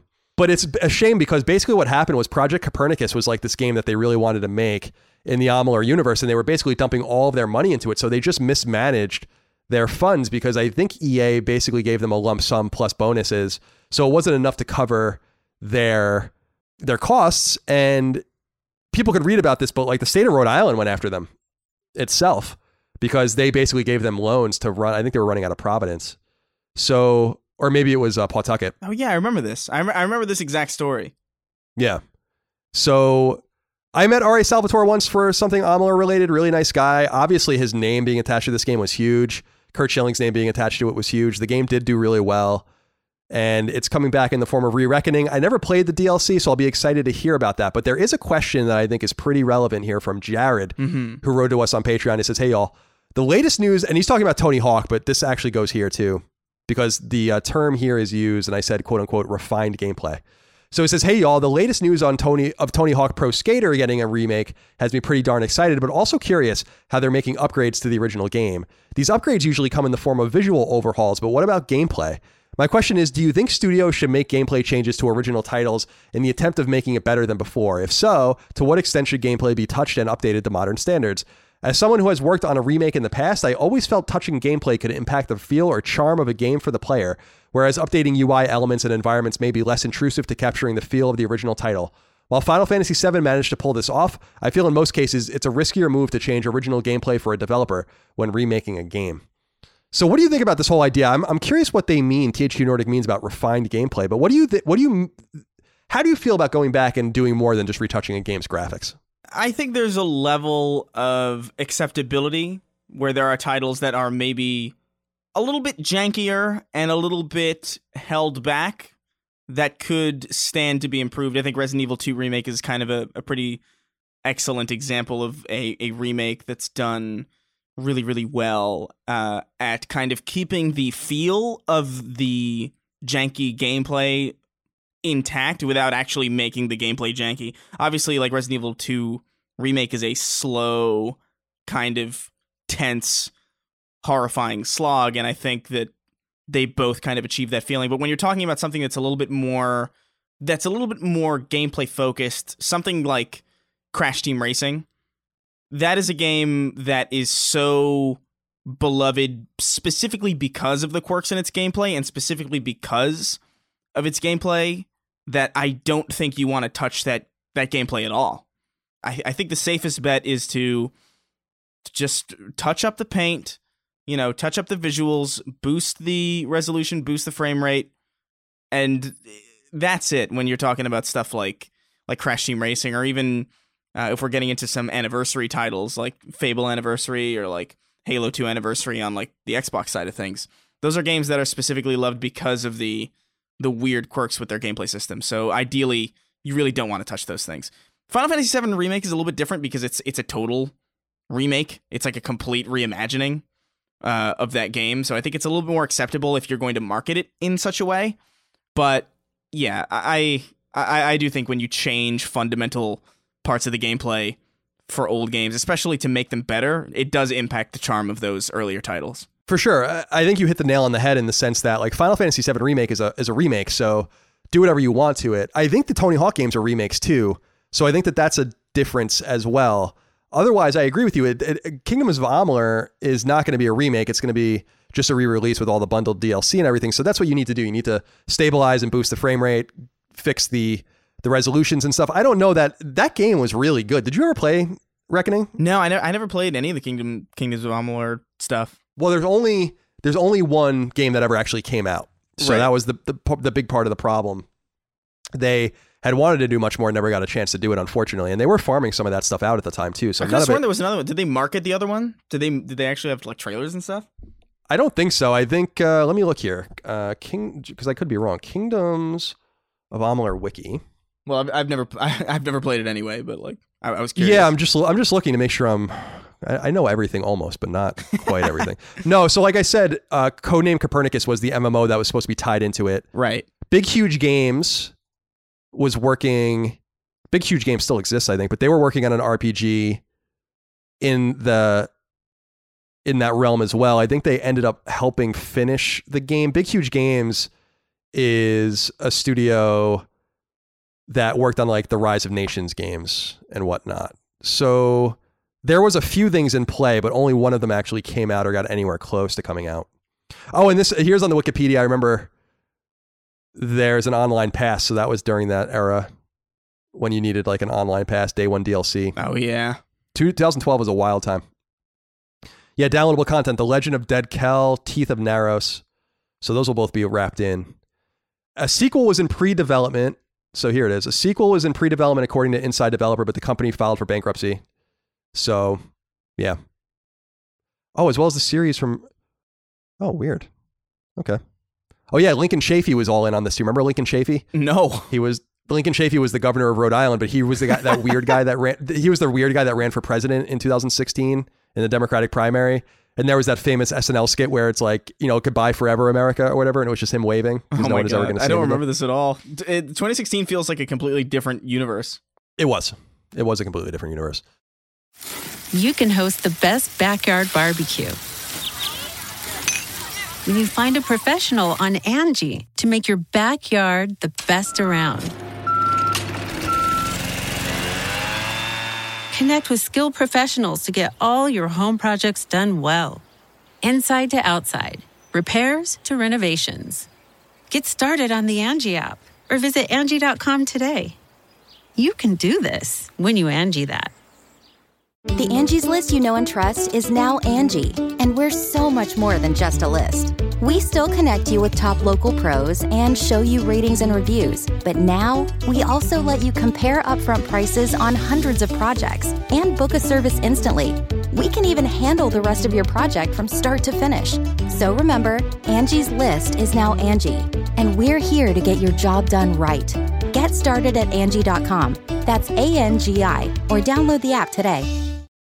All right, Chris, now there is a couple of racing games to talk about here, so tune out if you want, but this is for our racing game fans. Sure. Number 5 racing game, Project Cars 3, has been revealed after kind of sort of being announced in 2018. Project Cars is a series led by British studio Slightly Mad, and as the name suggests, it is the third game in the franchise. As you may recall, the original Project Cars came to PS4 in 2015, with its sequel following on PS4 in 2017. However, since then, Slightly Mad has gone from working with publisher Bandai Namco on the series to being purchased outright by publisher Codemasters, which will naturally be funding and publishing this game. As was the case with the first 2 titles, Project Cars 3 will be a racing sim, not an arcade game, and will continue its tradition of open-world racing. Better yet, its release window is shockingly soon. You can look for it on PlayStation 4 this summer. Oh! Poor Bandai Namco. Yeah. Losing out. And number 6, speaking of Codemasters, the publisher has reacquired the rights to launch video games for the very popular FIA World Rally Championship, though it won't publish its first WRC game until 2023. Its deal with the racing enterprise runs through 2027. This is notable news because WRC games sell well, but have also bounced between publishers and developers since the first game came to PlayStation 2 in 2001. At the time, the WRC series was a PlayStation exclusive, being developed by now shuttered studio Evolution, which was purchased by Sony after its run of WRC games ended in 2005. The series picked back up in 2010 and ran through 2013 as led by a studio called Milestone, where it came to both PS3 and PS3 and Vita, depending on the year. A studio called Clayton picked up the ball from there and is still running with it under the direction of publisher Big Ben Interactive, with WRC 9 coming to PS4 and PS5 later this year. People forget that WRC was a PlayStation exclusive game published by Sony for a while. So this has bounced around a lot. And then when Evolution was purchased, they never made another one. Then they made MotorStorm and Drive Club, obviously. So weird. So Codemasters is getting all involved, obviously, with the racing games, which is where their heart and soul rests. So a couple of big pieces of news for them moving forward. Number 7, there are a couple of event delays above and beyond the delay of Sony's PlayStation 5 event. For starters, Polish developer CD Projekt, the team behind the Witcher game series and the upcoming RPG Cyberpunk 2077, revealed that its Cyberpunk event called Night City Wire has been moved to June 25th out of respect for the current protests in America. Website Games Radar is conducting an event called Future Games Show that's also been delayed, this one to June 13th, also due to the protests. Likewise, some game content has been delayed due to the events in America too. Call of Duty has delayed content launches for both Modern Warfare and Warzone, and EA has also delayed the full reveal of Madden NFL 21, the first sports game revealed for PlayStation 5, and it's unclear when the publisher plans to show it off. So nothing too surprising there. Yeah, I didn't even know there was a Cyberpunk event planned at all. So yeah. So I guess we'll learn. I don't really need to be sold anymore. I'm not really that excited about it. I've been saying that, but yeah, it looks great. But I don't know. I'll play it when it comes out. I'm not gonna get too excited about it. I got to get through The Last of Us and Ghost of Tsushima hype first. Yeah, exactly. And then I'll worry about everything on the other side. Number 8.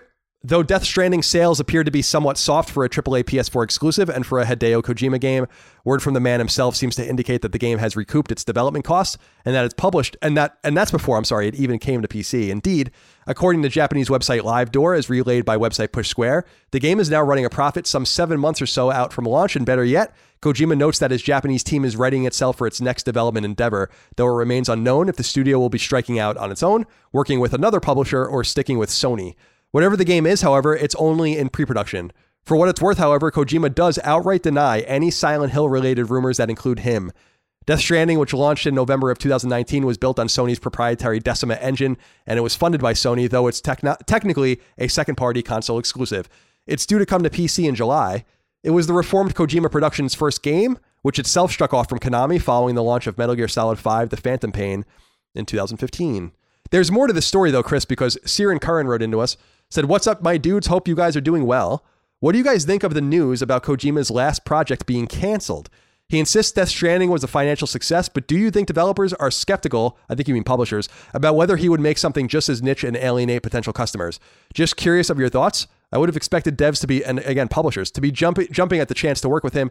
Hope you guys are staying safe all the way from Ireland." So the piece of the news that I left out of this was that he was asked about what he's working on, and he said to LiveDoor, quote, "Recently, a major project of mine got canceled. So I'm pretty pissed, but that's the games industry for you." End quote. So what do you think? I feel like if I'm reading the tea leaves, I feel like Sony canceled the Death Stranding sequel. What do you think? Yeah, I think that's what it seems like. Either they canceled the Death Stranding sequel, or they canceled Kojima's next project out of fear that maybe his next project won't sell well because Death Stranding didn't sell super well. I actually don't think he was going to make a Death Stranding sequel. But I would hope not, but yeah. Yeah, because Kojima has this history of just being like, this is the last one, and then like people kind of make him continue things. So like I would imagine that he was like, yeah, this is fine. I'm good. And then he was probably planning something else that was probably equally forward thinking and insane. And they were like, listen, we gave you this one. That's about it. Yeah, it's a little surprising that anything would get canceled on him outside of Sony, because you think people would be anxious to work with him. And so I that's me. Maybe you're right. Maybe he was going to make something else for them and it got canceled. If that's true, then that probably doesn't speak very well for his next game being a console exclusive for Sony. I think Sony has still never talked about Death Stranding sales. Yeah. That's not a good sign. I mean, they talk readily about everything if it sells well. But when they're silent about games like Dreams, when they're silent about Concrete Genie, when they're silent about Death Stranding, it's not a good sign, because they're not silent about God of War. They're not silent about Horizon or whatever, or Uncharted, Spider-Man, or any of that. Yeah, right. So I don't necessarily think it like crashed and burned, but I don't think it's a great sign for them moving forward. So I'll be interested to see what he comes up with, and I'll be eagerly paying attention. Yeah. Number 9. French studio Don't Nod, the team best known for its Life is Strange games, has sneakily opened a Canadian branch, according to a press release. The release says in part, quote, "Our goal is to create video games as close as possible to our community's expectations. With this new international team, we will be able to envision even more ambitious titles and keep writing wonderful stories for our players," end quote. While Don't Nod's Paris-based studio will remain its HQ, it's currently hiring, I'm sorry, I can't read right now, and looking to scale up dramatically in Montreal. It remains to be seen, however, what the team may be working on there. Don't Nod was founded in France in 2008, and its first game, the action title Remember Me, came to PS3 and elsewhere, published by Capcom. Remember Me was actually supposed to be a PlayStation 3 exclusive before being abandoned by Sony. That game came out in 2013. It followed that game up with 2015's surprise hit Life is Strange, a story-driven game available on both PS3 and PS4. Its sequel came to PS4 in 2018. In 2018, Don't Nod also launched the vampire RPG Vampire, And later this year, it's looking to release both the episodic adventure game Twin Mirror, published by Bandai Namco, and the Xbox and PC exclusive adventure game Tell Me Why, which is being published by Microsoft. I gotta say, it's weird because I've not played any of their games except for Remember Me, which is not like anything else they've made. So, but people might recall that Sony did talk, or I think it was Shuhei Yoshida that admitted that Remember Me was actually being funded by Sony. Oh, wow. And and they walked away from it during development. They didn't want it anymore. That's kind of insane. So, so it's interesting. I thought it was pretty good. It's definitely a very story-driven action game. I thought it was very stylish, but I've never played Life is Strange. I've heard great things about it, though. Yeah, I mean, it's a Telltale kind of ish game. It's not bad. It's just a little weird. Like the writing with games like that, the writing really always sticks out because you're either gonna love it or hate it. It's kind of like Borderlands, where like you either love the writing in Borderlands or you really can't stand it. I feel like it's similar with Don't Nod. Yeah, for sure. Number 10. One of the few Vita games that still has somewhat of an active multiplayer suite is Killzone Mercenary, which is why it came as a surprise when last weekend, the online servers for the game randomly went down for an elongated period of time, suggesting the court was silently cut. This caused much chatter and consternation amongst the Vita faithful, but it appears it was just a glitch. Sony has a tradition of announcing permanent online shutdowns for even obscure games on its decommissioned server's website, which is why this was extra surprising, but just as the outage was unexplained, so too was it surprising when the game came back to life earlier this week. Killzone Mercenary came exclusively to Vita back in late 2013 and is widely considered one of the handheld's best games, and undoubtedly its best FPS. It was developed by Guerrilla Cambridge, formerly known as Sony Cambridge, which afterwards developed rigs for PSVR before shutting down. This was making the rounds a lot. I'm sure you didn't see it because you're not a Vita guy, but this was like making a lot of people really upset. And but it was not true. So don't worry if anyone saw this. It's back up and people are playing it. I can't believe people still play it. It's actually amazing that people are still playing multiplayer FPS on a handheld. Yeah, I was playing Mercenary, as people might recall. Just again, I hadn't played it since it came out. I was playing it again, I don't know, a couple months ago, and I did jump online for just a few minutes, and yeah, people are there. They're playing it. So it's pretty interesting. That game's awesome. It's a really, really great game, in case anyone's interested in playing it and checking it out on their Vitas. We promised we would be pay more attention rather to PlayStation Now. So number 11, if you have a PlayStation Now subscription, a few great games are hitting the streaming service this month. The biggest of the batch is Metro Exodus, 4A Games' dystopian FPS that first came to PS4 in February of 2019. Exodus is the third Metro video game following 2010's Metro 2033 and 2013's Metro Last Light, and is based upon Dmitry Glukovsky's series of Russian-language post-apocalyptic novels. Next up on the list is Dishonored 2, the second game in Arcane Studios' Dishonored stealth action series. The original Dishonored launched in 2012 on PS3, while the sequel came to PS4 in 2016. And finally, if you're in the mood for a racing game, NASCAR Heat 4 will also come to the service. The game was developed by NASCAR-centric game dev 704 Games and came to PS4 not even a year ago in September of 2019. PS Now costs $9.99 per month, $24.99 for 3 months, or $59.99 for a year, and the list of games on the service spanning PS2, PS3, and PS4 goes nearly 1,000 titles. While PS3 games must be streamed, PS2 and PS4 games like these can be downloaded and played offline. Good. Yazid Al-Raji wrote in and said, "Hi, Colin and Chris. Last week you talked about how AAA games should have 1-hour demos to get a feel of the game. How would you feel about this feature being introduced next gen via streaming? I've been playing games on PS Now recently, and I'm surprised at how fluid the experience is. It'd be cool for next gen to implement the trial feature, where if you find a game on the PSN store and you're interested in it, you'd be able to launch a demo of it instantly, perhaps as an additional feature of PS Now or PS Plus. What do you guys think? Thanks for the great work and keep making Fridays." We will. I love this idea. What do you think of this? Yeah, I think it's a great idea. I think that's what I actually mentioned this, I think, a little bit last week, if not, maybe I didn't. But I've always kind of thought about this idea of just like, streaming should be kind of a supplementary experience. It should be kind of a way for you to conveniently try games that you just don't want to put the time into downloading. And if you're going to download a demo, chances are you're probably downloading, it used to be you just downloaded the full game with like a what is it? With like a wall placed into it, and whenever you would pay for the game, that wall would go away.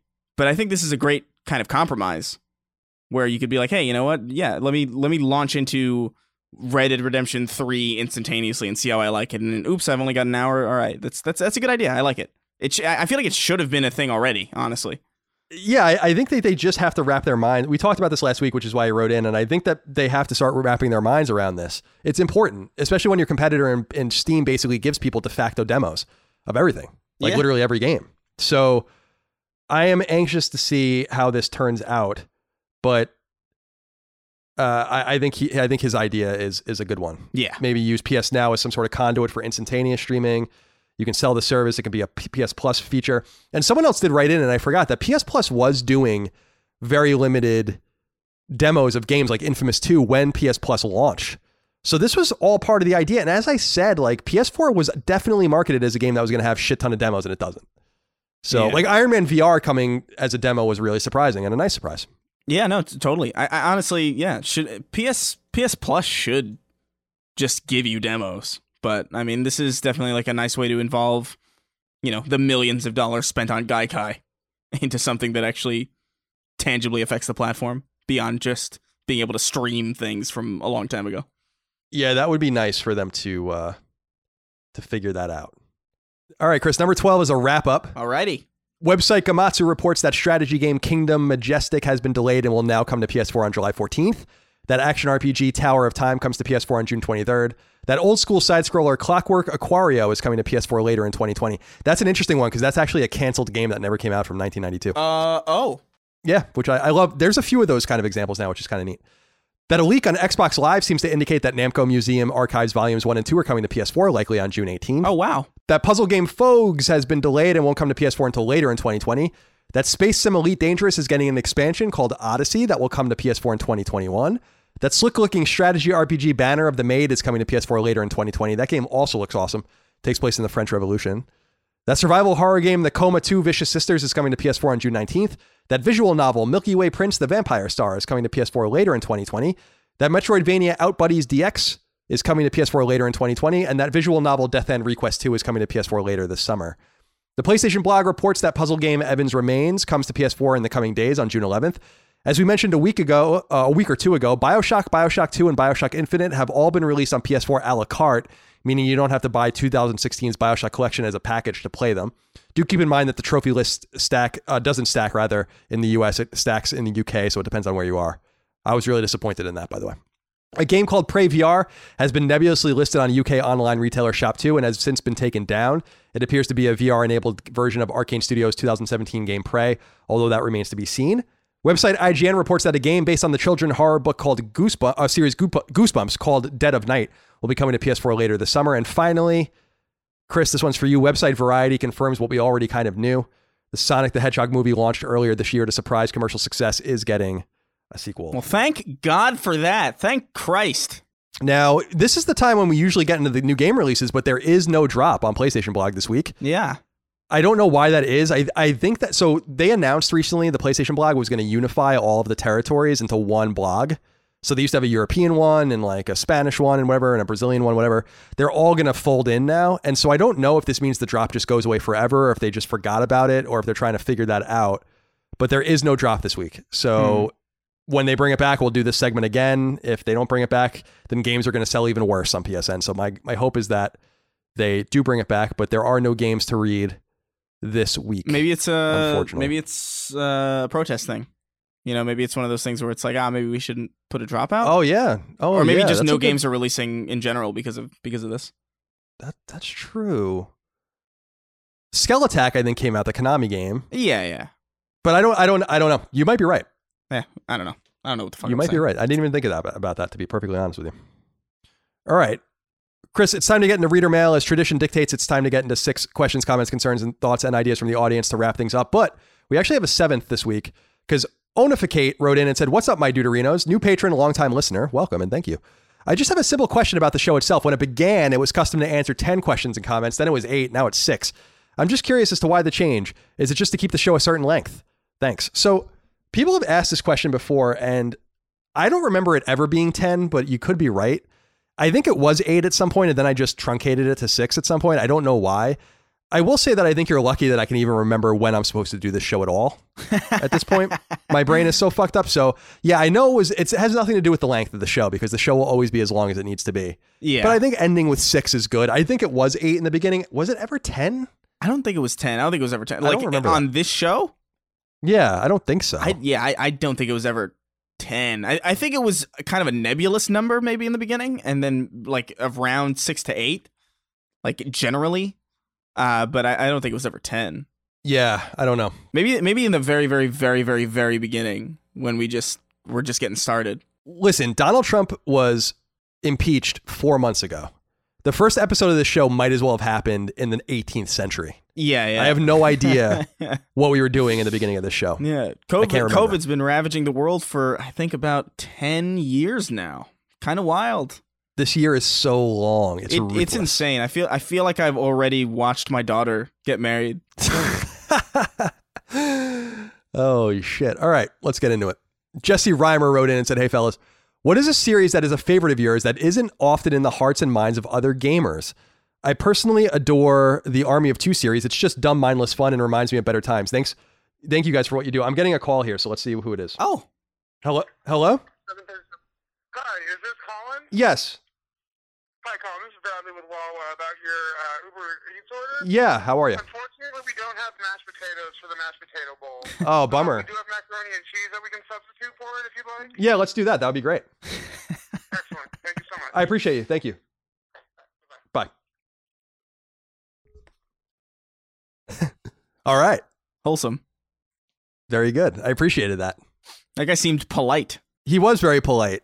I was afraid that it was someone maybe going to be mean to me, or like ruin my day and say like, "Oh, well, we have nothing you ordered, and all you can get is a box of tomatoes." Yeah. Turns out, hey, I just got to the Wawa. It's in ruins.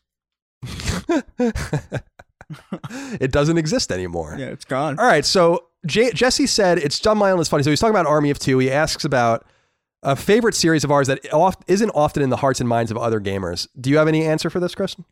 Honestly, for years, my answer would have changed every year for the past, 3 years, if I'm being real. Because it seems like all the shit that I love just gets remade anyway.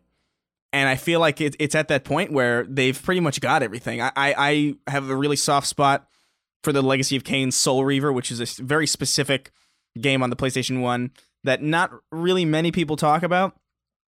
But there are rumblings that there could possibly be a resurgence.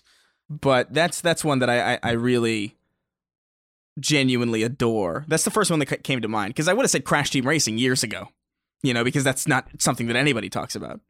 But right. now it's a thing. So it is a thing. Who knows? It is a thing. So I wanted to say that I love this notion of Army of Two, because I really liked the first Army of Two game a lot. Yeah. The first Army of Two came out in 2008. It was a PS3 and Xbox 360 game on Unreal 3. It had a sequel called the 40th Day, which came out in 2010. And then it had a third game called the Devil's Cartel. The first two games were on Unreal 3. The Devil's Cartel is actually on Frostbite. I never played the second two. The first two were made by EA Montreal. The third one was made by, as people might recall, Visceral made that game. And so Army of Two is actually a really good answer. I dug that game. I played it by myself. It is a game meant to be played with another player if you want to. Yeah. But that's a really good answer.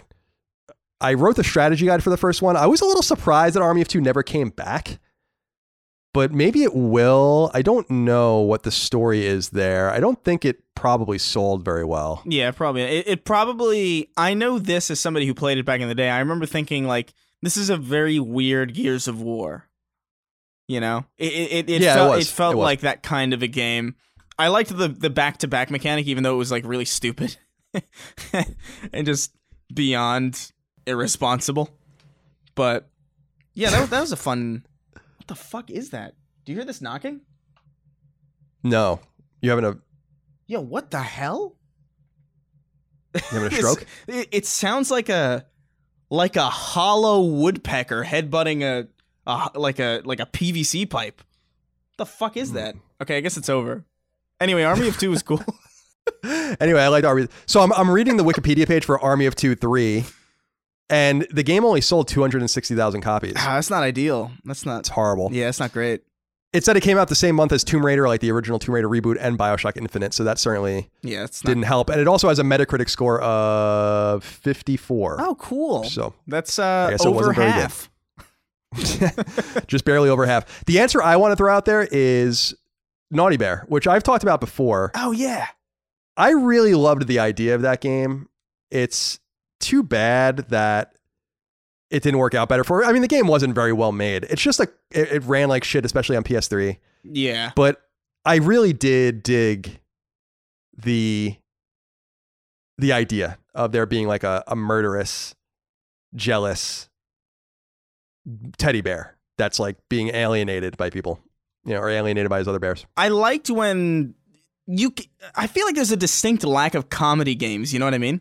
Like, we don't see really any of that anymore. We used to get like a slew of them every now and again. Like, we had Death Spank and like and Naughty Bear and just like really weird, like Eat Lead.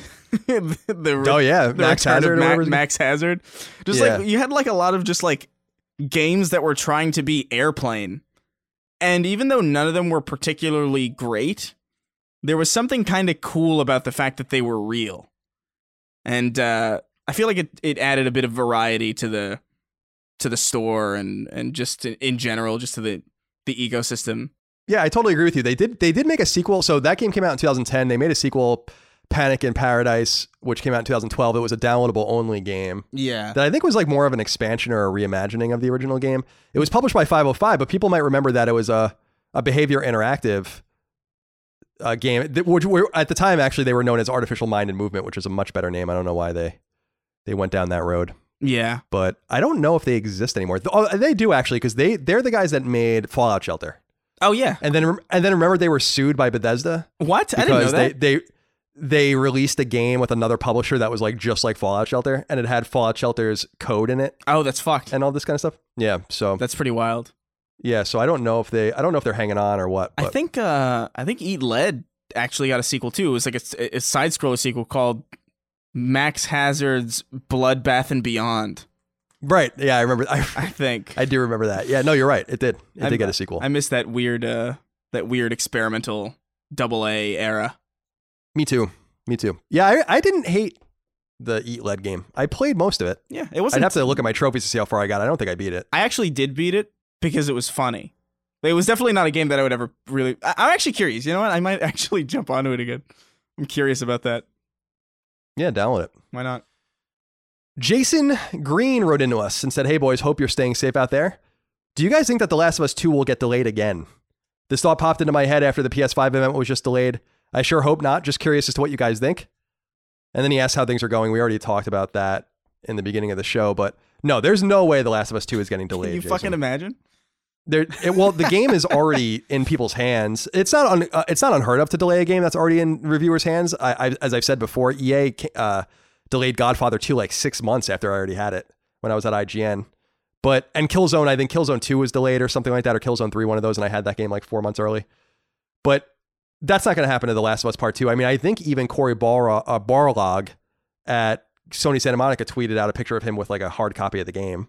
Yeah. And we're recording this on June 4th, so this will go live June 5th on Patreon. So the day that episode 102 goes live on Patreon will be when the embargo lifts. So there's no way this game's getting delayed. It's coming out, and there's nothing to fear. June 6th, 2020, Neil Druckmann posts on his Twitter account. Yeah, you know what? Last of Us 2's canceled. You know, the first one, we should have left it at the first one. Sorry, guys. And that's it. You shouldn't have talked so much shit about lesbians, and now you're never going to get it. I made this multi-million-dollar game for me and my friends only. Yeah, like $150 million game or whatever.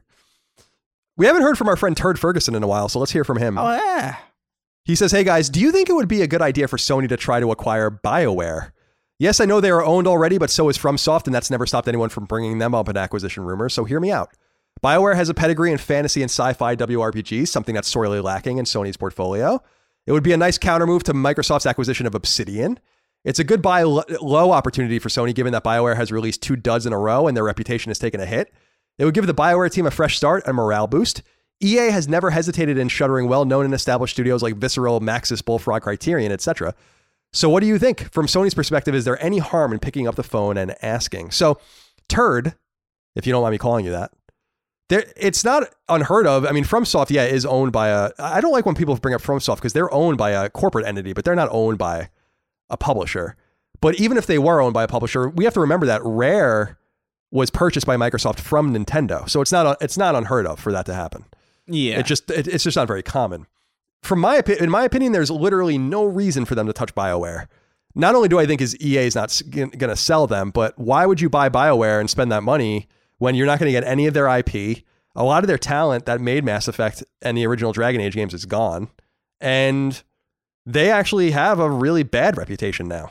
I'm not saying it's going to stay that way, but they, like you said, Andromeda in 2017, Anthem last year, these games weren't well received at all.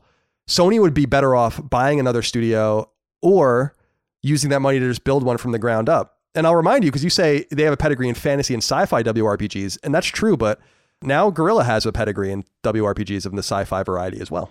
So I would like to get them I would like to have fantasy games coming out, and I think we're going to get one in Demon's Souls. But yeah. I don't see how this is a good buy. And I do understand the fear that EA does shut everyone down, and I don't think BioWare is immune to that, but that's not Sony's problem. And I don't know that we would be worse. I don't want anyone to lose their jobs. I don't want anyone to get confused about that. But if BioWare went away, I mean, what are we really losing at this point? They're a shadow of what they used to be. And that happens. That just happens to teams as they come and go. Yeah. So what do you think? Do you think Sony should try to make a play for BioWare? No. You're better. Like I said, you're probably better off just building a new team. You could probably even market that team as like, if people from old BioWare are attracted to it, or if people from BioWare are attracted to go to that team. I'd rather have that and be like, hey, here's a new studio with like, BioWare heads, I'd rather have that than just have this kind of shell of a name, especially just because I just don't know if they really got it anymore. It seems like they're like Bethesda in a lot of ways, where it's like, yeah, you're just kind of there, aren't you? Right now. And I'm sure that sucks. Like, I mean, I'm sure that's not a good feeling to, hear that, but I mean, what are we going to lie? What are we going to, Yeah, no, it's sad because BioWare is EA's most storied studio, and long before they were working with EA, and it just seems like the proof's going to be in the pudding with Dragon Age, and the proof's going to be in the pudding with how they can get this Anthem reboot going again. And I think that and I know that they're working out of different studios. They had the Montreal studio. They're still in Edmonton. Now they're in Austin. But I just don't know that BioWare has no resonance anymore. Or very little resonance anymore. I'm always going to be interested in playing what they do next. Yeah. Because they're BioWare, and that's interesting, but it's not really BioWare. The BioWare team that made whatever you like Knights of the Old Republic, is not the or Mass Effect trilogy is not really the BioWare that's working now. I'm sure there are a lot of people that are still there in Edmonton because there's nothing else in Edmonton, and if that's where they live, they don't have an option unless they want to move. But I understand, Turd, the fear that EA is going to shut them down. I think that fear is well founded, and I wouldn't be surprised if it happens if these new games don't hit. And by the way, like, studios change and evolve over time, and their personnel changes and cycles in and cycles out over time, and that's just kind of natural. That happens. id is a pretty good example of like a studio that was like at the top of their game for like a long time. Then like in the early to late 2000s, they kind of like fell a little bit. Doom 3 wasn't super well received. Rage wasn't super well received, and they came back pretty well. Like id, I would argue, is making some of the best FPS that you could play now. So it's possible that a studio can turn themselves around. Like I fully believe that BioWare is probably capable of that, but there's no reason to be throwing money around just yet. No, there are rumors that Sony is going to reveal a studio acquisition, which I wouldn't be surprised about. I don't know that any acquisition is going to compete with Obsidian because Obsidian was definitely the best free or indie RPG studio that's, I think, doing much better work than BioWare or Bethesda Game Studios the last 5 years, let's say. Not only with the Outer Worlds, but even with the South Park game that came out the first one. So I just think you got to be a little bit careful about. EA might be interested in getting rid of them, but I don't think so, just because they're also making some stuff. They're going to try to save Anthem. They're making Dragon Age, so I don't think that they're for sale. All right. Thomas Kritz wrote in and said, "Hey, CNC," and he says, "Hey," like the hay a horse eats. Oh, nice. I'm choking on my own saliva. I look forward to listening to all of the shows each week. Thank you. I want to talk about Twisted Metal. It's one of my favorite PS IPs, with Twisted Metal Black being my favorite. My question is, do you think Sony is going to do anything with the IP in the coming generation? A new game in the series, maybe a remake? At this point, I don't care which it is. I just want to see Sweet Tooth return. Thanks for all you guys do. So if people are unaware, Twisted Metal began back in 1995. It got a sequel in 1996. The third and fourth games came out in 98 and 99. So a very well-populated PS1 series. And then Twisted Metal Black, which is widely considered the best one, is a 2001 release on PS2. The PSP game Head On came out in 2005. I think they ported it to PS2 or vice versa in 2008. And then the last time we got a new one was 2012 when Twisted Metal was rebooted on PS3. Since then, the series has been quiet. I really feel like, Chris, this is a series that can live again. And I don't know that you want David Jaffe involved in it. I love David Jaffe. But I don't know if you, I don't say want, you probably do want him involved. I don't think you need him involved. But David Jaffe's got a lot of the secret sauce because, I mean, he was really responsible for a lot of what made God of War great in the beginning. Twisted Metal, obviously. Yeah. So he's got that special sauce or whatever. But I don't think you necessarily need to have him involved. But Twisted Metal seems like one of those games that could be like a really tantalizing $20 PlayStation 5 exclusive game or a free-to-play game. With multiplayer being so popular, there doesn't seem to be any vehicular combat games that really take advantage of that. What do you think? Yeah, I wonder if we've evolved past the feeling of being stuck in a vehicle in a multiplayer game and that being kind of okay. Because you can ostensibly play Twisted Metal in like, I don't know, like Grand Theft Auto online, you know? Like you get set up like a custom match probably and get in a bunch of different vehicles and just sort of have at it. Obviously there's vehicular combat in like Call of Duty Warzone and stuff like that, and some battle royales. This was before, Battlefield and Halo were mainstays, where like vehicular combat was like an element of something that was greater. I wonder if just pure vehicular combat works well now, or could survive just on the base elements that were present in the original. I would love to see Twisted Metal come back, but I would like to see it given like a proper rebirth, not like I wouldn't want to see like a remake or like just like a Crash Team Racing style reboot where it's like kind of like the same gameplay with like a little bit better with better paint and better graphics and stuff. I would like to see a proper reinvention of what vehicular arena combat could mean in the current generation. I think that'd be pretty cool. Yeah, it's so an important component of this too, Chris, we have to say is, and we talked about this on this show, but last year Sony announced that they were going to make a Twisted Metal TV show. So I don't even know how that works. I don't know how you. I don't either. It was like one of those PlayStation Productions things, just like the Uncharted movie, and I think others. Who knows if it's actually going to happen? But that might be a sign of things to come. I don't really know. It would be weird to talk about that IP this late, this so long after it was relevant, if they weren't thinking about it.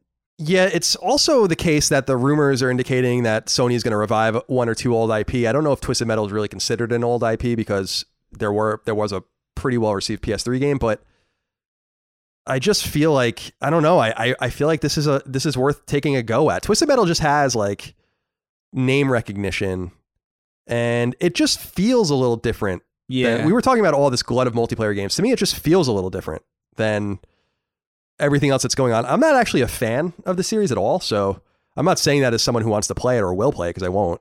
Really? But no, I don't. Like, I don't. Not care at all. about Really? Metal. Like you never. Oh, I have played them. Yeah. I'm saying that I won't play a new one. No, I have no interest in playing a new one. I didn't even play the PS3 one except for when I was at an event when David Jaffe. I think he asked me if I had any weed. And I think he listens to the show, so shout out to David. That's awesome. American1257 wrote in and said, "Yo, Mario Kart 150cc, what is good? Do you foresee the PS5 eventually supporting 8K resolution or even pseudo 4K resolution like on PS4 Pro? When last generation began, I don't remember 4K capability being discussed. Is 8K resolution even necessary? Will it be more than real life? I've only seen one 8K resolution monitor in my entire life and with my own two eyes, and it was in an Apple store. They have at the Apple store in Santa Monica, they have like a huge 8K monitor in the back of the building, which has probably been smashed and looted since it's been installed. Yeah. I mean, it definitely looked amazing, but I can't imagine how expensive it is. I think 4K is probably the most. Again, I'm not a technology expert, but I think 4K is probably the most we can hope for. But do you think we'll see 8K on PS5? I doubt that they would even be able to do that. I think they could. I think they'll probably do it in a similar way that the PS4 Pro does 4K resolution, in that they'll probably checkerboard it.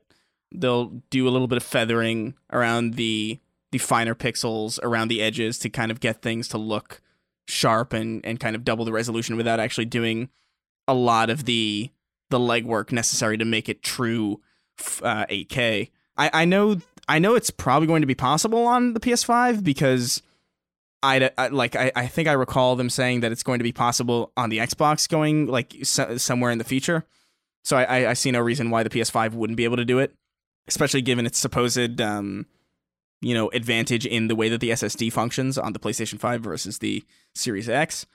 I don't know if it's really going to matter, though, because at a certain point, like it's not that there's a degree that technology can improve that we won't find ways to use it. I'm sure there's plenty of useful applications for 8K, obviously, like theaters and stuff like that. But your average person, doesn't have... Your average person doesn't even have a 4K TV these days. And even if they did, it's not going to get much bigger than this. If you can squeeze 8K resolution on a monitor or a television that's the same size as your 4K television, you're going to see diminishing returns. Like an 8K video playing on your phone is going to be far less impressive than an 8K video playing on a big ass TV. And most people just don't have the screen real estate to really get the most out of 8K anyway. Yeah. So I don't imagine that it's going to be super prevalent. I think 4K really is this kind of sweet spot where it's like 4K will probably be the standard that everybody's probably going to be okay with. I mean, I'm fine with 1080, honestly, or just like 144, just short of 4K. I think 4K is in some cases just kind of egregiously overzealous with as far as resolution goes, especially because I'll take like 120 frames or 60 frames over 8K resolution any fucking day of the week.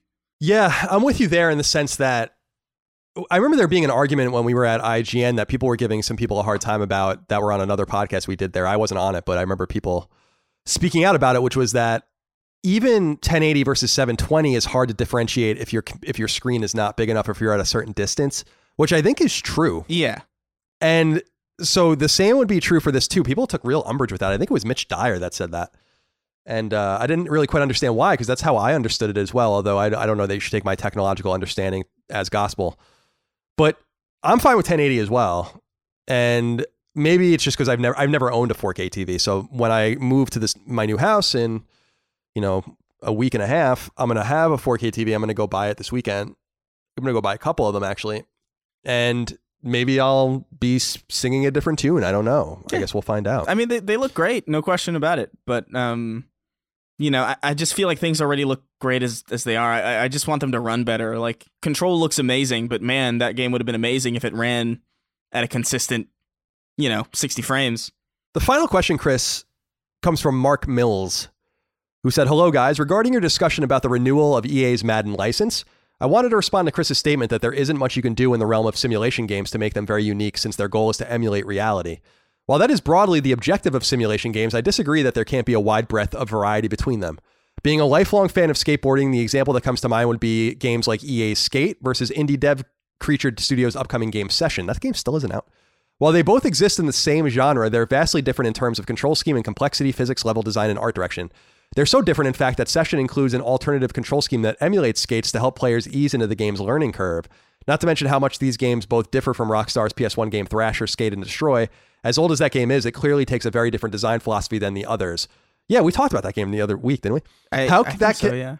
Yeah, because I remember Thrasher being like really underwhelming to a lot of people because it was not Tony Hawk. How that can translate to a sport like professional football, it's hard to say, but I don't think it's so cut and dry. What do you think? So, Chris, we were talking about Madden and the goal of simulation, but I think I agree with Mark somewhat that I think you can get there in different ways.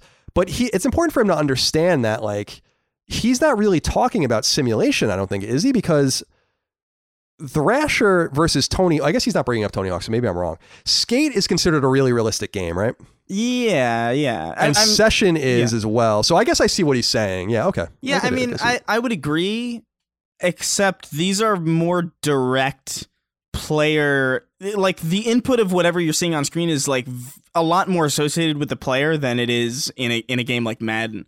Like in a football game like Madden, you're kind of overseeing a situation that's supposed to look convincingly real. But in a game like Session, where like, yeah, physics come into play and like, you know, you're the person, that's always going to be different because different studios can have different ideas of what the player character can do and what to map certain buttons to and like how the physics engine works in tandem with the player and their board or their art style even. But even I'll be real when I say this, when I saw Session, which was teased I think at Microsoft's press conference I think a while ago, right? Like 2018 maybe? Yeah, it was a couple of years ago at least, yeah. When I saw that trailer, I thought it was Skate. Until they said it wasn't. And that's kind of what I'm talking about, where it's like, even if you do have these more direct, you know, developer-player relationships like exists in Skate, where it's like the player's interacting with the player character, in a game like Madden, where it's just based on you kind of hovering over the field and just kind of watching a simulation play out, I feel like games like that are always going to have a hard ceiling of what they can achieve as far as a simulation goes, because they're just less in the face of the player. Yeah, I don't know how else to it's really hard to like explain. No, I understand what you're saying. You make perfect sense. I'm just thinking like, I've played a lot of football games and hockey games that were simulation, and I don't know that they were all that different from each other, really. The difference comes in the arcade and like NBA Street or NFL Street or whatever, or not NFL. I guess there was NFL Street, right? Or FIFA Street or whatever these games are that EA does that are just arcade versions of their simulation games. I think that's where the real difference comes in. So I don't know that I really disagree with what you're saying, Chris. I don't know that I necessarily disagree with Mark either. And I'm talking of what you said last week when you were saying like that the goal of simulation is to emulate reality, that there is probably only one course by which that's going to be achieved in the most effective way. It's not the same thing for an acutely gamey game like, I don't know, like Call of Duty or something, where there's a lot of different through lines through that. But I have to think about it a little more. The unfortunate reality, Mark, is, and what we're saying, and I think Chris and I agree on this, and you might too, is that we don't have any examples of this because everyone's getting wrapped up in exclusivity or just doesn't even try. Yeah. And so all we get is one football game, one baseball game, one basketball game, although there's a little more competition there, but EA never gets their game out on time. And then there's like 2 soccer games that are sim games. And one is actually much more popular than the other. I think actually Konami is calling PES something else now because they're trying to get it to get more resonance again. I think really a lot of it does come down to where the camera is, because I feel like games that are like a game like StarCraft, or a game like a tactics game, or a game like Madden, even though they're all like completely different, they're far more similar than they are than like a game like Gears of War is to Uncharted, or Uncharted is to Dead Space. There's something about like the further the camera gets from the action, the more similar those kinds of games tend to play out. Obviously, there's a lot more fine design in those things. Obviously, Civilization doesn't play like Gears Tactics. They're obviously different genres, or Madden. But there's something to be said about the overall look of something.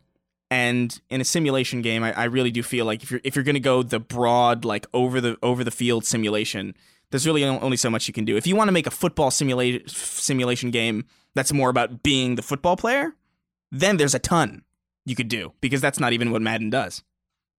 So. Right. Yeah. The NHL games do that a lot more because there's just more layers of getting into the NHL with the minors and the junior leagues and stuff like that, like where you can play as a player, but that's not really the way the NFL works. So it's harder to like, and plus being an offensive tackle is not going to be good gameplay. It's going to suck. Yeah, exactly. It's going to be awful. Yeah. So it's something that no one would do anyway. So you're just kind of stuck in this realm of like, you've just got to make this game.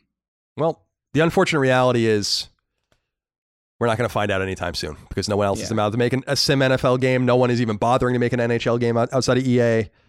MLB is pretty much dominated by Sony San Diego. We need more, and then we'll find out. We can test this theory, this hypothesis of ours. All right, Chris, that's all we have for this episode 101 of Sacred Symbols, a PlayStation podcast. Thank you so much, everyone, for supporting us and for supporting us on Patreon and for giving us a lot of your love and kindness, support, attention. Remember to go to patreon.com/ColinsLastStand to financially support us if you can afford it. If not, continue to enjoy the show on free feeds and leave us nice reviews. Tell your friends and family. Yes, please. And be good to each other. Be safe. Chris, you be safe. I will. Don't get robbed. I'll try not to. And all right, that's it. We'll see you next week for more. Goodbye. Take care, guys. Sacred Symbols, a PlayStation podcast, is a product of and a registered trademark of Colin's Last Stand, LLC, and is recorded from Richmond, Virginia, and Burbank, California, USA. The show is conceived by, is written by, and is produced by me, Colin Moriarty. My co-host is Chris Raygun. You can find me on Twitter at NoTaxation and on Instagram at CLS Moriarty. Chris is on Twitter at Chris R. Gunn and on Instagram at Chris_Ray_Gun. Sacred Symbols is edited by Dustin Furman. To message the show online, please use Patreon's DM service. As you know, all of Colin's Last Stand shows, including Sacred Symbols, are fan-funded on Patreon at patreon.com/ColinsLastStand. The following names are at the producer level or higher on Patreon, and we are eternally grateful for your kindness, generosity, and fandom. A.G. Rowe, Adam Nix, Ahmad Tamar, Alex Cabrera, Alex Gates, Alan Tremblay, an Unofficial Controller Podcast, Andrew Parker, Anton K, Auntie Kinnunen, Avery Lewandowski, Azan, Barrett Boswell, Bo Clant, Ben, Betty Ann Moriarty, Bjorn Campbell, Blake Israel, Bloody Fang, Boots, Brad Cooley, Brian Chan, Casual Misfits Gaming, Chad Lewis, Chris Buston, Chris Galvin, Chris Moore, Cody Bradbury, Colin Davenport, Colin Love, Connor Gashian, Corey Wyatt, Damon Weathers, Daniel Diamore, Daniel Margaka, Darren Gardner, Daryl E. Naiman, David Chestnut, David John Finnegan Wright, Don Lee, Donnie Nolan, Dylan Burns, Enrique Perez, Eric Finkenbeiner, Eric Harden, Galja, Gamer Filmaholic, George Anthony Nunez, Gerald Pennington, Gio Corsi, Greg Juliffs, Gregory Slovinsky, Homeworld Hub, Hugo's Desk, Infinite, Isaac Wassman, Jason Pettit, Jackson Lastiqua, Jay Getter, Jeff Pollard, Jeremy Key, Jeremy Shook, Jerome Ferreira, Jesse Owen, Joe McPartlin, Joe Finelli, John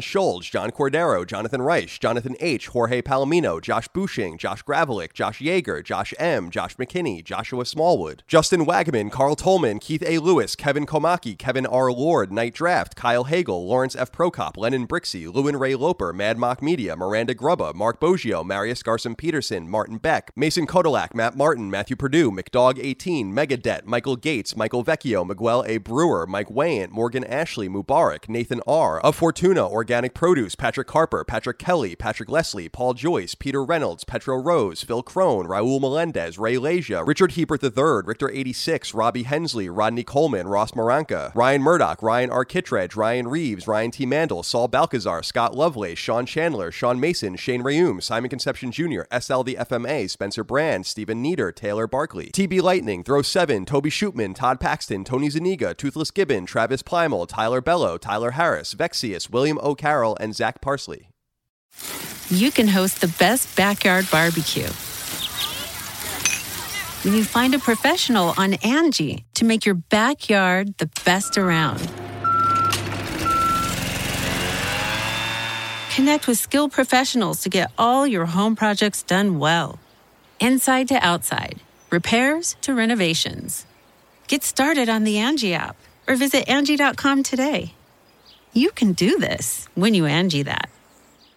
Angie's List is now Angie, and we've heard a lot of theories about why. I thought it was an eco move. Fewer words, less paper. No, it was so you could say it faster. No, it's to be more iconic. Must be a tech thing. But those aren't quite right. It's because now you can compare upfront prices, book a service instantly, and even get your project handled from start to finish. Sounds easy. It is, and it makes us so much more than just a list. Get started at Angie.com. That's ANGI, or download the app today.